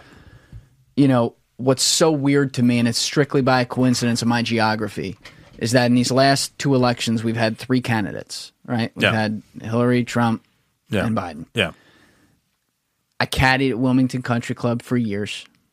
Used to caddy for Joe Biden's brother-in-law all the time. Never caddied for Joe. I never talked with Joe. I don't fucking know Joe Who's at all. that? Doc Biden, the Jill's brother? I'm actually not going to say. But All right. yeah. brother-in-law, Okay. And did stand near him and stuff. And one of the shocking things is that last time I stood close to him was summer 2014. Okay. Not that long ago. And I remember my thought was, holy shit, isn't this guy like 71? He was yoked. He Yeah. was coming on the tee, like busting balls with everyone. Yeah, And yeah. everyone liked him, including most of the membership who didn't vote for him. They were not exactly Democrats, right? Everyone liked him. And I'm like, God damn, this motherfucker's a machine. Yeah. Then I see him give his first speech 5 years later. I'm like, how many brain aneurysms? Like 10? So that part's crazy to me. But with Trump, I was up in North Jersey. How many fucking people? I played at Trump Bedminster with people. How many fucking people do I know I know a few people who are like that with him, right? I knew people, I have distant family members who were in business with him for years. It's like I knew all the bad. I knew all the, like, all right, there's less than what they say there. And then I heard some stories from Bedminster that would give you a heart attack. Yeah. And then with Clinton, Chappaqua, New York, got family that lives up there. Got a lot of people that are like close to that. And there was a weird dynamic here. And so there was a little bit of a human side with all three of these people that I couldn't put aside. What I will say is that I never heard a good story about Hillary. She was the one person. Like, I heard a lot of good stories about Biden. I heard a lot of good stories about Trump. I also heard negative political stories in the sense that people who would tell the same good stories would be like, for Trump, they'd be like, but he's a jerk off. Right. He has no idea what he's Right. doing. And then Right. for Biden, they'd be like, but he's kind of an idiot. Yeah. But you know what I mean? So it was never like, hey, good ending for them to be president. But there's like a human side to it. Right. With Clinton, it was like, no, she's kind of evil. So take that for what you will. Yeah. But I don't think any of those three people should have been in that position. It is just very, very weird to me. Like sitting in the seat where there's like a little bit of a connection to all of it. Yep. And yet we're at this point in the country where these are the figures that, on purpose or not on purpose, have led to the symbolic division of everything. And then I guess you got to throw like Obama and Bush in there too. Yeah. But like in the recent years, these are the people that the fights have been over. Totally. And yet at the end of the day, they're just dumbasses playing at country clubs. Like that's how I see, you understand what I'm saying? Like how weird that is? Yep. And It then is. like you're in government, you were around these people. I can't even imagine how you, like the incompetency that you know of at certain levels that No, like it's we would weird. all have a heart attack over. It's weird. It's weird. It's weird. Well, the last two things are actually they're to the viewers who are a huge fan of yours and the listeners. Yes. And it's some stuff we discussed last episode. And as I've said on these, or the last time you were in here, I should say, as I've said on these, I'm careful about, not touching it. You're already very open about stuff I don't want to overstep and stuff you don't want to touch. So the first thing was the September 15th, 2001 story. Yeah. Which also went a little viral on TikTok, where that was something we had talked about, not in detail, off camera, like maybe a few weeks before. And so when you were telling it and you kind of stopped it, I didn't push on purpose because I was like, oh, maybe there's some details there or whatever. But I talked to you on camera before tonight. What I wanted to clear up was, if we can go into details, the whole concept. There were a lot of people guessing that this was the quote-unquote dancing Israelis. And my understanding was that the quote-unquote dancing Israelis were the people in the white van who you made. Yeah, that was the North Jersey piece Right. that we're filming. You made a quick mention Yeah. of that. What was They were that? filming. They were filming. They had cameras set up to film prior to the planes crash. And they were Israelis. I believe so. I just can't. I was racking my brain for it. I think that's right, though. And so the conspiracy theory that people were putting on was They the basically Israelis knew. were waiting. They were Yeah. waiting for it to happen, and that's not the only story that had come out of that. There were similar stories, and there's actually, if I remember viewing a video of it being set up before, like viewing a video from the towers, like all focused in, and then the planes hit. So when you see something like that, and I want to clarify too, Yeah. right away, just like as a high level basic intelligence measure, when I see people try to tell me those weren't planes that go into the building, I literally want to jump off a building myself. Yeah, I would like to that's myself. that's insane. Oh God.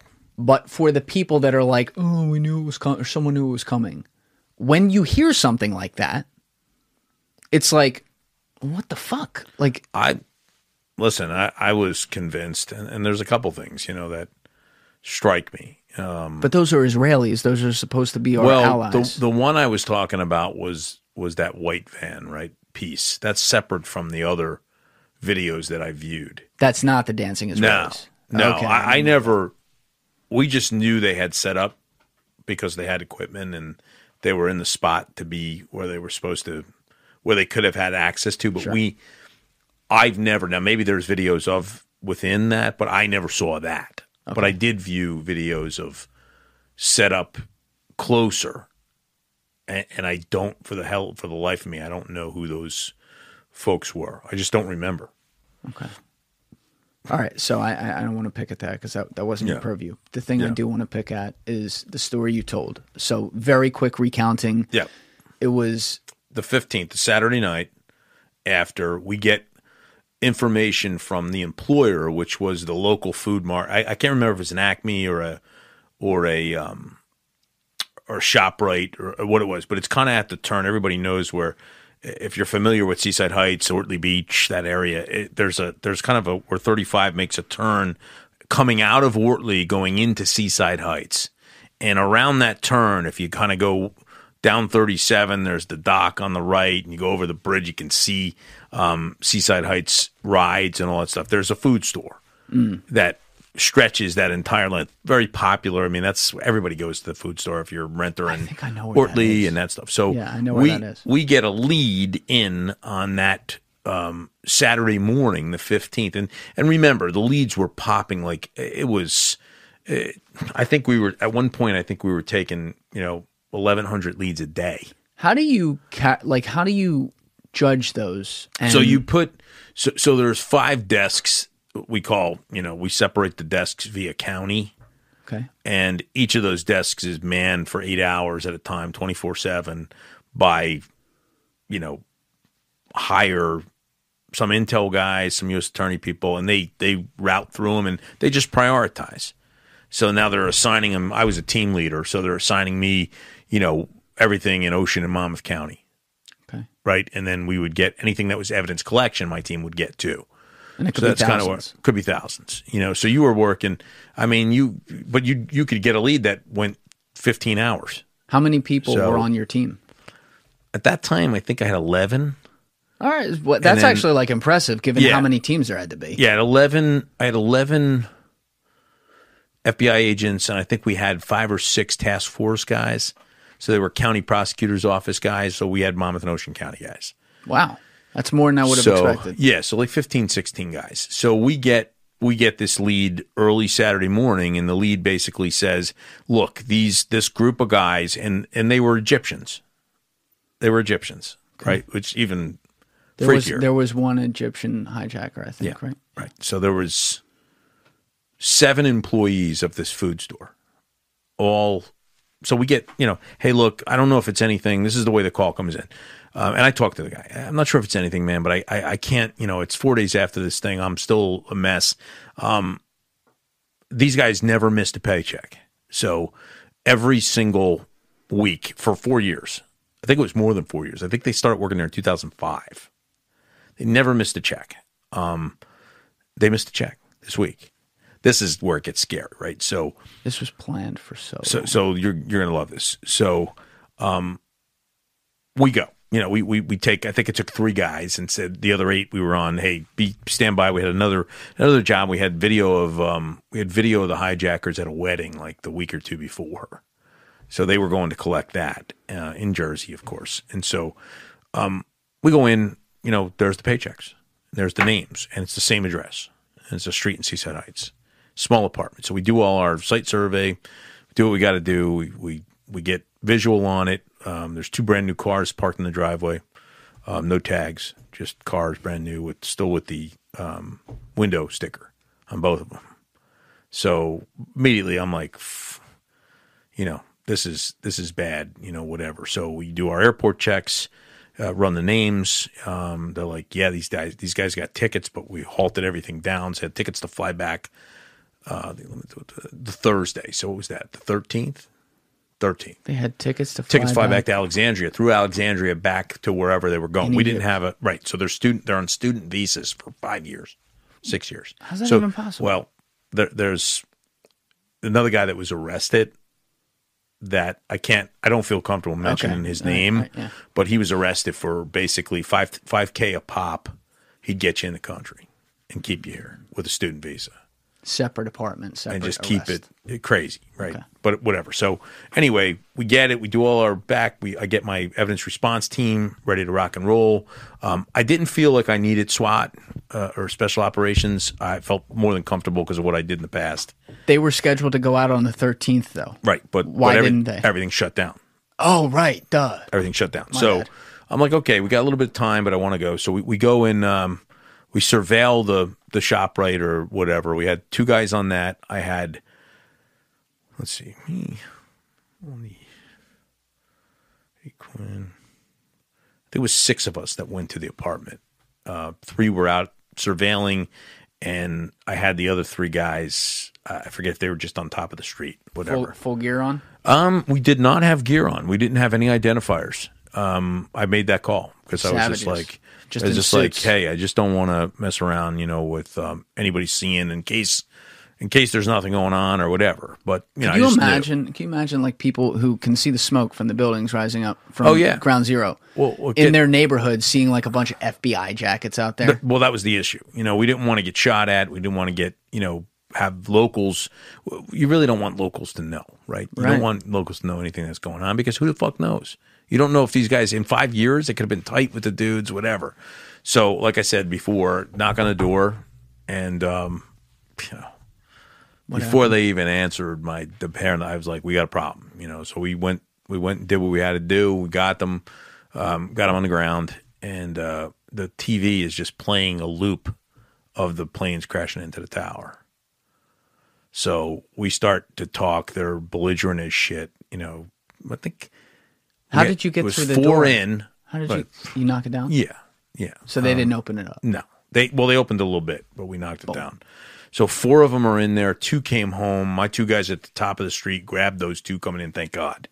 So we find, the first thing we find, and remember, the box cutters were the thing that wind up slicing the flight attendants' necks, right? So we open the first drawer. There's 20 box cutters laying in there. So right out of the box, you're like, eesh. So now they're all secured. We got them cuffed, and they're fucking talking shit and everything else that goes on. And we start to, we basically call in. We need a search warrant. Search warrants were being issued like at the drop of a hat. Basically it took us about 45 minutes to get a judge to sign off. We gave them everything. We took pictures. We sent pictures. We did backgrounds on these guys quickly to find out the whole deal with being on student visas for 5.5 years, flight out the day after, 2 days after 9/11, right? The whole deal, and get the search warrant. We're seeing stuff. We're kind of seeing like a ton of different clothing and different shit, like brand new shit. So we turn around and we get the search warrant. We start the search warrant, and in the course of small apartment, I'm trying to think. There's 1 bedroom in the back. 6 guys live there? Six guys. 1 bedroom you walked in. There's the stove and the refrigerator on the left. There was a big living room in front. I could still see it. Little hallway. 2 bedrooms, 1 on each side. Bathroom right in the middle. So we start. It's pack ratted out in the bathrooms, right? In the bedrooms. We start looking. It's just all brand new clothing from Eddie Bauer in tons of different sizes. What does that say? Immediately, it's a supply cell for people coming into the country. The 2 brand new cars out there were ready to fit in, to the community, and we find backpacks stuffed with American dollars. I counted 1 backpack; it was almost $150,000.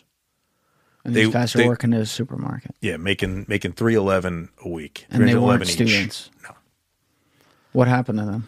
So we, start the process, and we get arrest warrants, and we make arrest warrants, and we arrest them. And there's threats going on. They're threatening. One dude was scary. He's a scary motherfucker. He's a big dude, and he wanted to. He's like, hey, as soon as I can get out of this shit, I'm going to kill somebody. So we're like, well, you ain't getting out. Thanks for saying that. We appreciate it. It helps. And so is he saying that in English?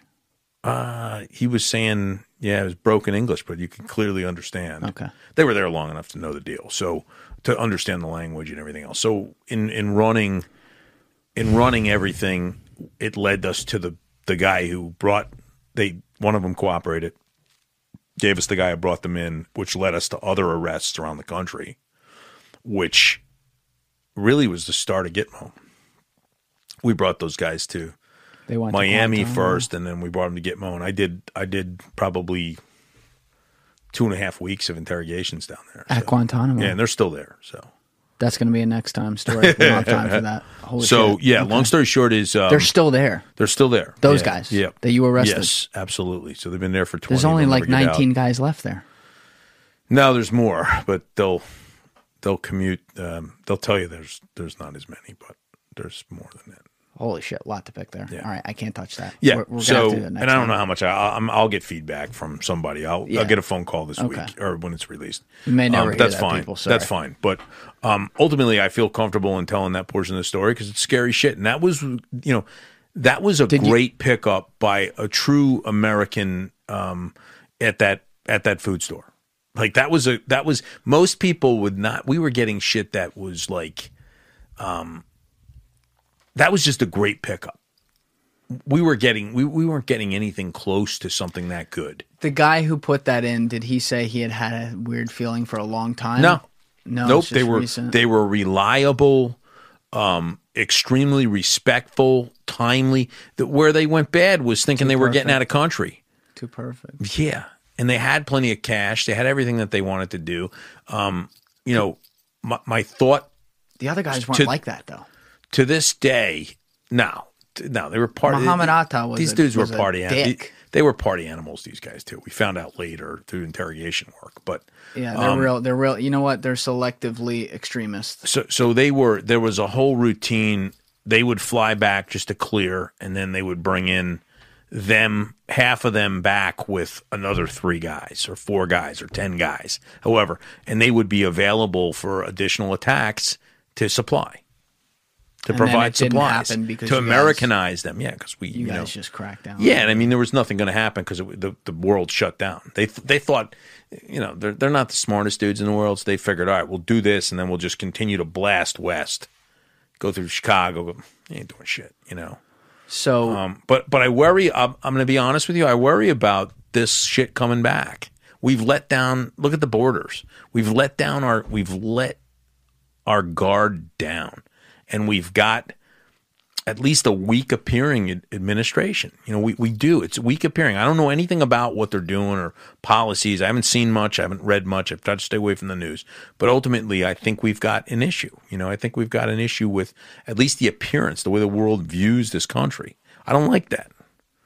Again, we're going to have to talk about that next Yeah, time. we will. I'm not We going will. to touch that because We we'll will. go all day. Yeah. The last thing that's got to be touched, though, and then we're done, was the plane in November 2001, because we started to talk about it. And then you got into something important with that had to do with, like, being the guy being in charge of The morgue. Yeah. Yeah. Which was But- crazy. yeah. So appreciate you going into that. But the idea here was that in November 2001, after the September 11th attacks had happened, I think it was like right around Veterans Day. so in November, Yep. there was a plane that crashed in Brooklyn On takeoff. on takeoff, and it was not a Big plane. 76. It was a 767, I believe. It blew up. The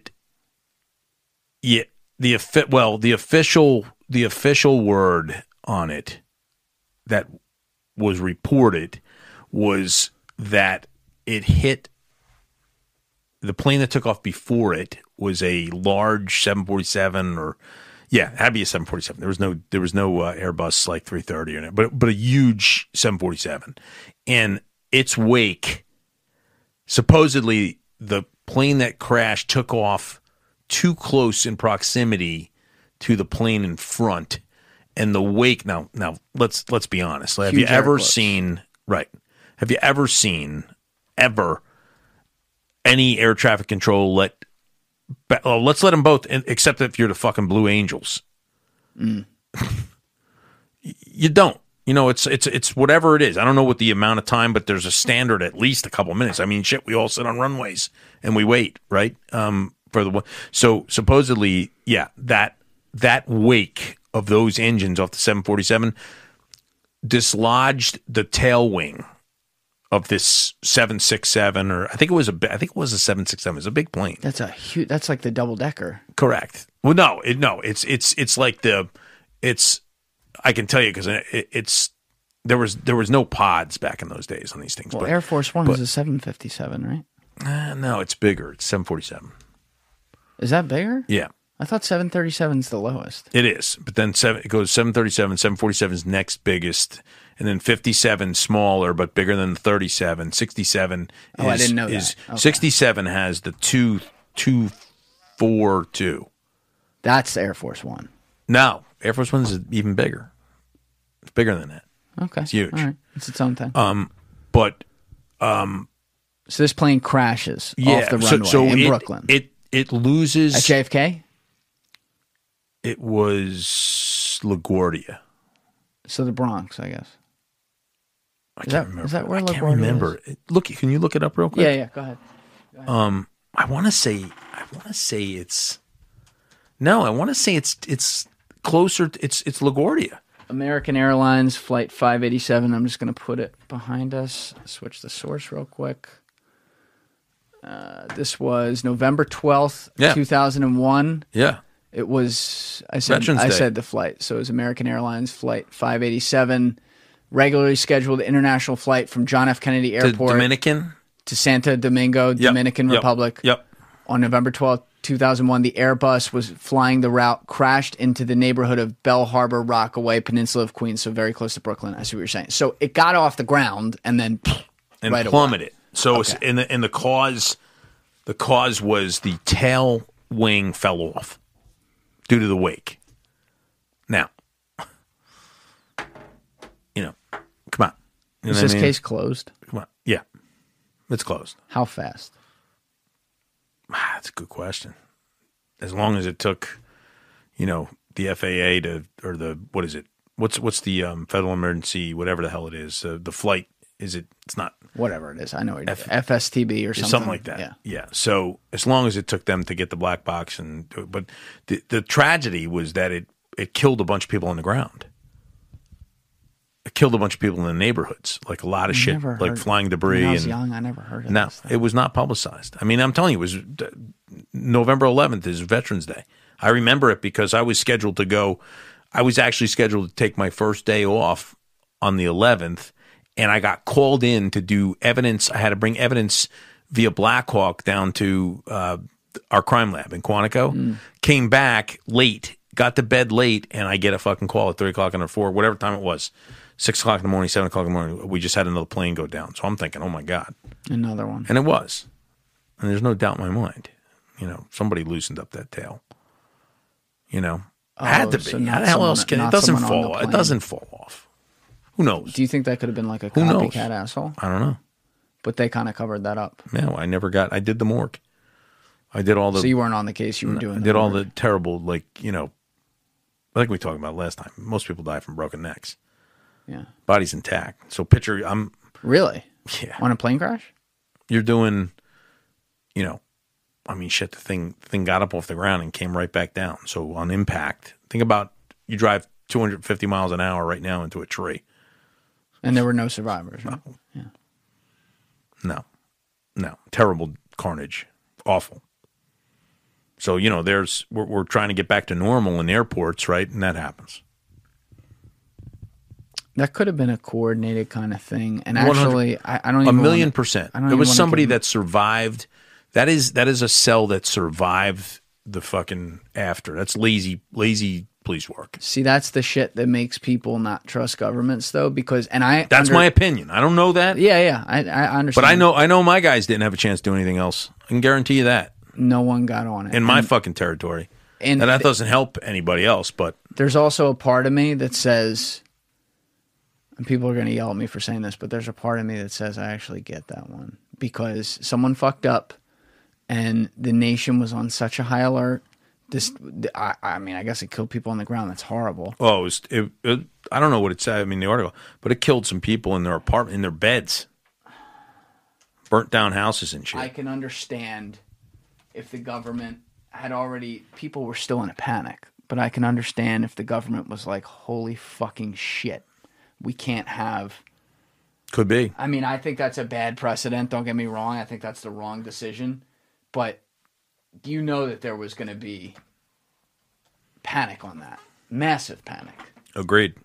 So how many people died? It was a lot of people. 251. There were 260 occupants, 260 died. Yeah. And then ground injuries, 5 fatalities. Yeah, it was a young kid it's like a high school kid in his bed. Christ. Because I did his recovery too. Oh. All right, so you don't know a fuck ton about that beyond that. I mean, I kind of would, remember, we were still on, we were 100% on 9/11. On PenPom. So we weren't, I mean, that was a 100% evidence recovery. So I just got tasked out because I had experience in morgue overseas. So I was like, we're like, you're going there. And I remember I got back on the Blackhawk after midnight and went to bed. And then I was like, what the hell? That's my phone. And we were leaving, we were leaving 2-3 phones on because if you needed something, you needed to go. We were the lead FBI office in New Jersey because New York was shut down. They weren't open because they couldn't take a chance. So we set up everything. Fresh Kills in Staten Island was They were in that response. 26th Street garage or whatever. Yeah. They just made a documentary on that. I haven't seen it. Yeah. But yeah, that's crazy. So I mean, we had the ticket on that. Our office. Damn. Well, Jim, that was 6 hours, man. That's 2 episodes right there. Maron. It's going to work out well. But I'm tired. I always hesitate to say this because I do enjoy all of them. I think this was probably my favorite we ever did. We covered a lot. This was a great curtain call coming back out for people because people appreciated this whole thing. But thank you. Yeah, my pleasure. Really appreciated I enjoyed that. it. And I know everyone out there is going to appreciate it too, but it's pretty awesome to have someone who has been to where you've been, who's willing to completely unabashedly share the opinions, whether people like them or not. And I appreciate the hell out of that. Hey, I enjoyed doing it. I hope it helps some people. It will, Jim. Thank you, brother. man. Thanks, bro. All right. And thank you for the suds. By the way, little plug for Jim's second little hobby here after his career, the Jersey Mikes. Brought some fire subs down there too. I'm gonna go attack some more. But come by our location in Sicklerville, hilarious. Route 42 South, Black Still Horse the funniest Pike. thing you've ever done. And we're also opening a new standby for 2022 opening of our second store and our third store. Amazing. And we'll your let you son's know killing it. location. I said this last time. He's but killing I gotta it. say it again. Your son's running the operations here. Let's be honest. He's a savage. Yeah, he's a savage. Takes after his father. He does. All right. Well, thank you, Jim.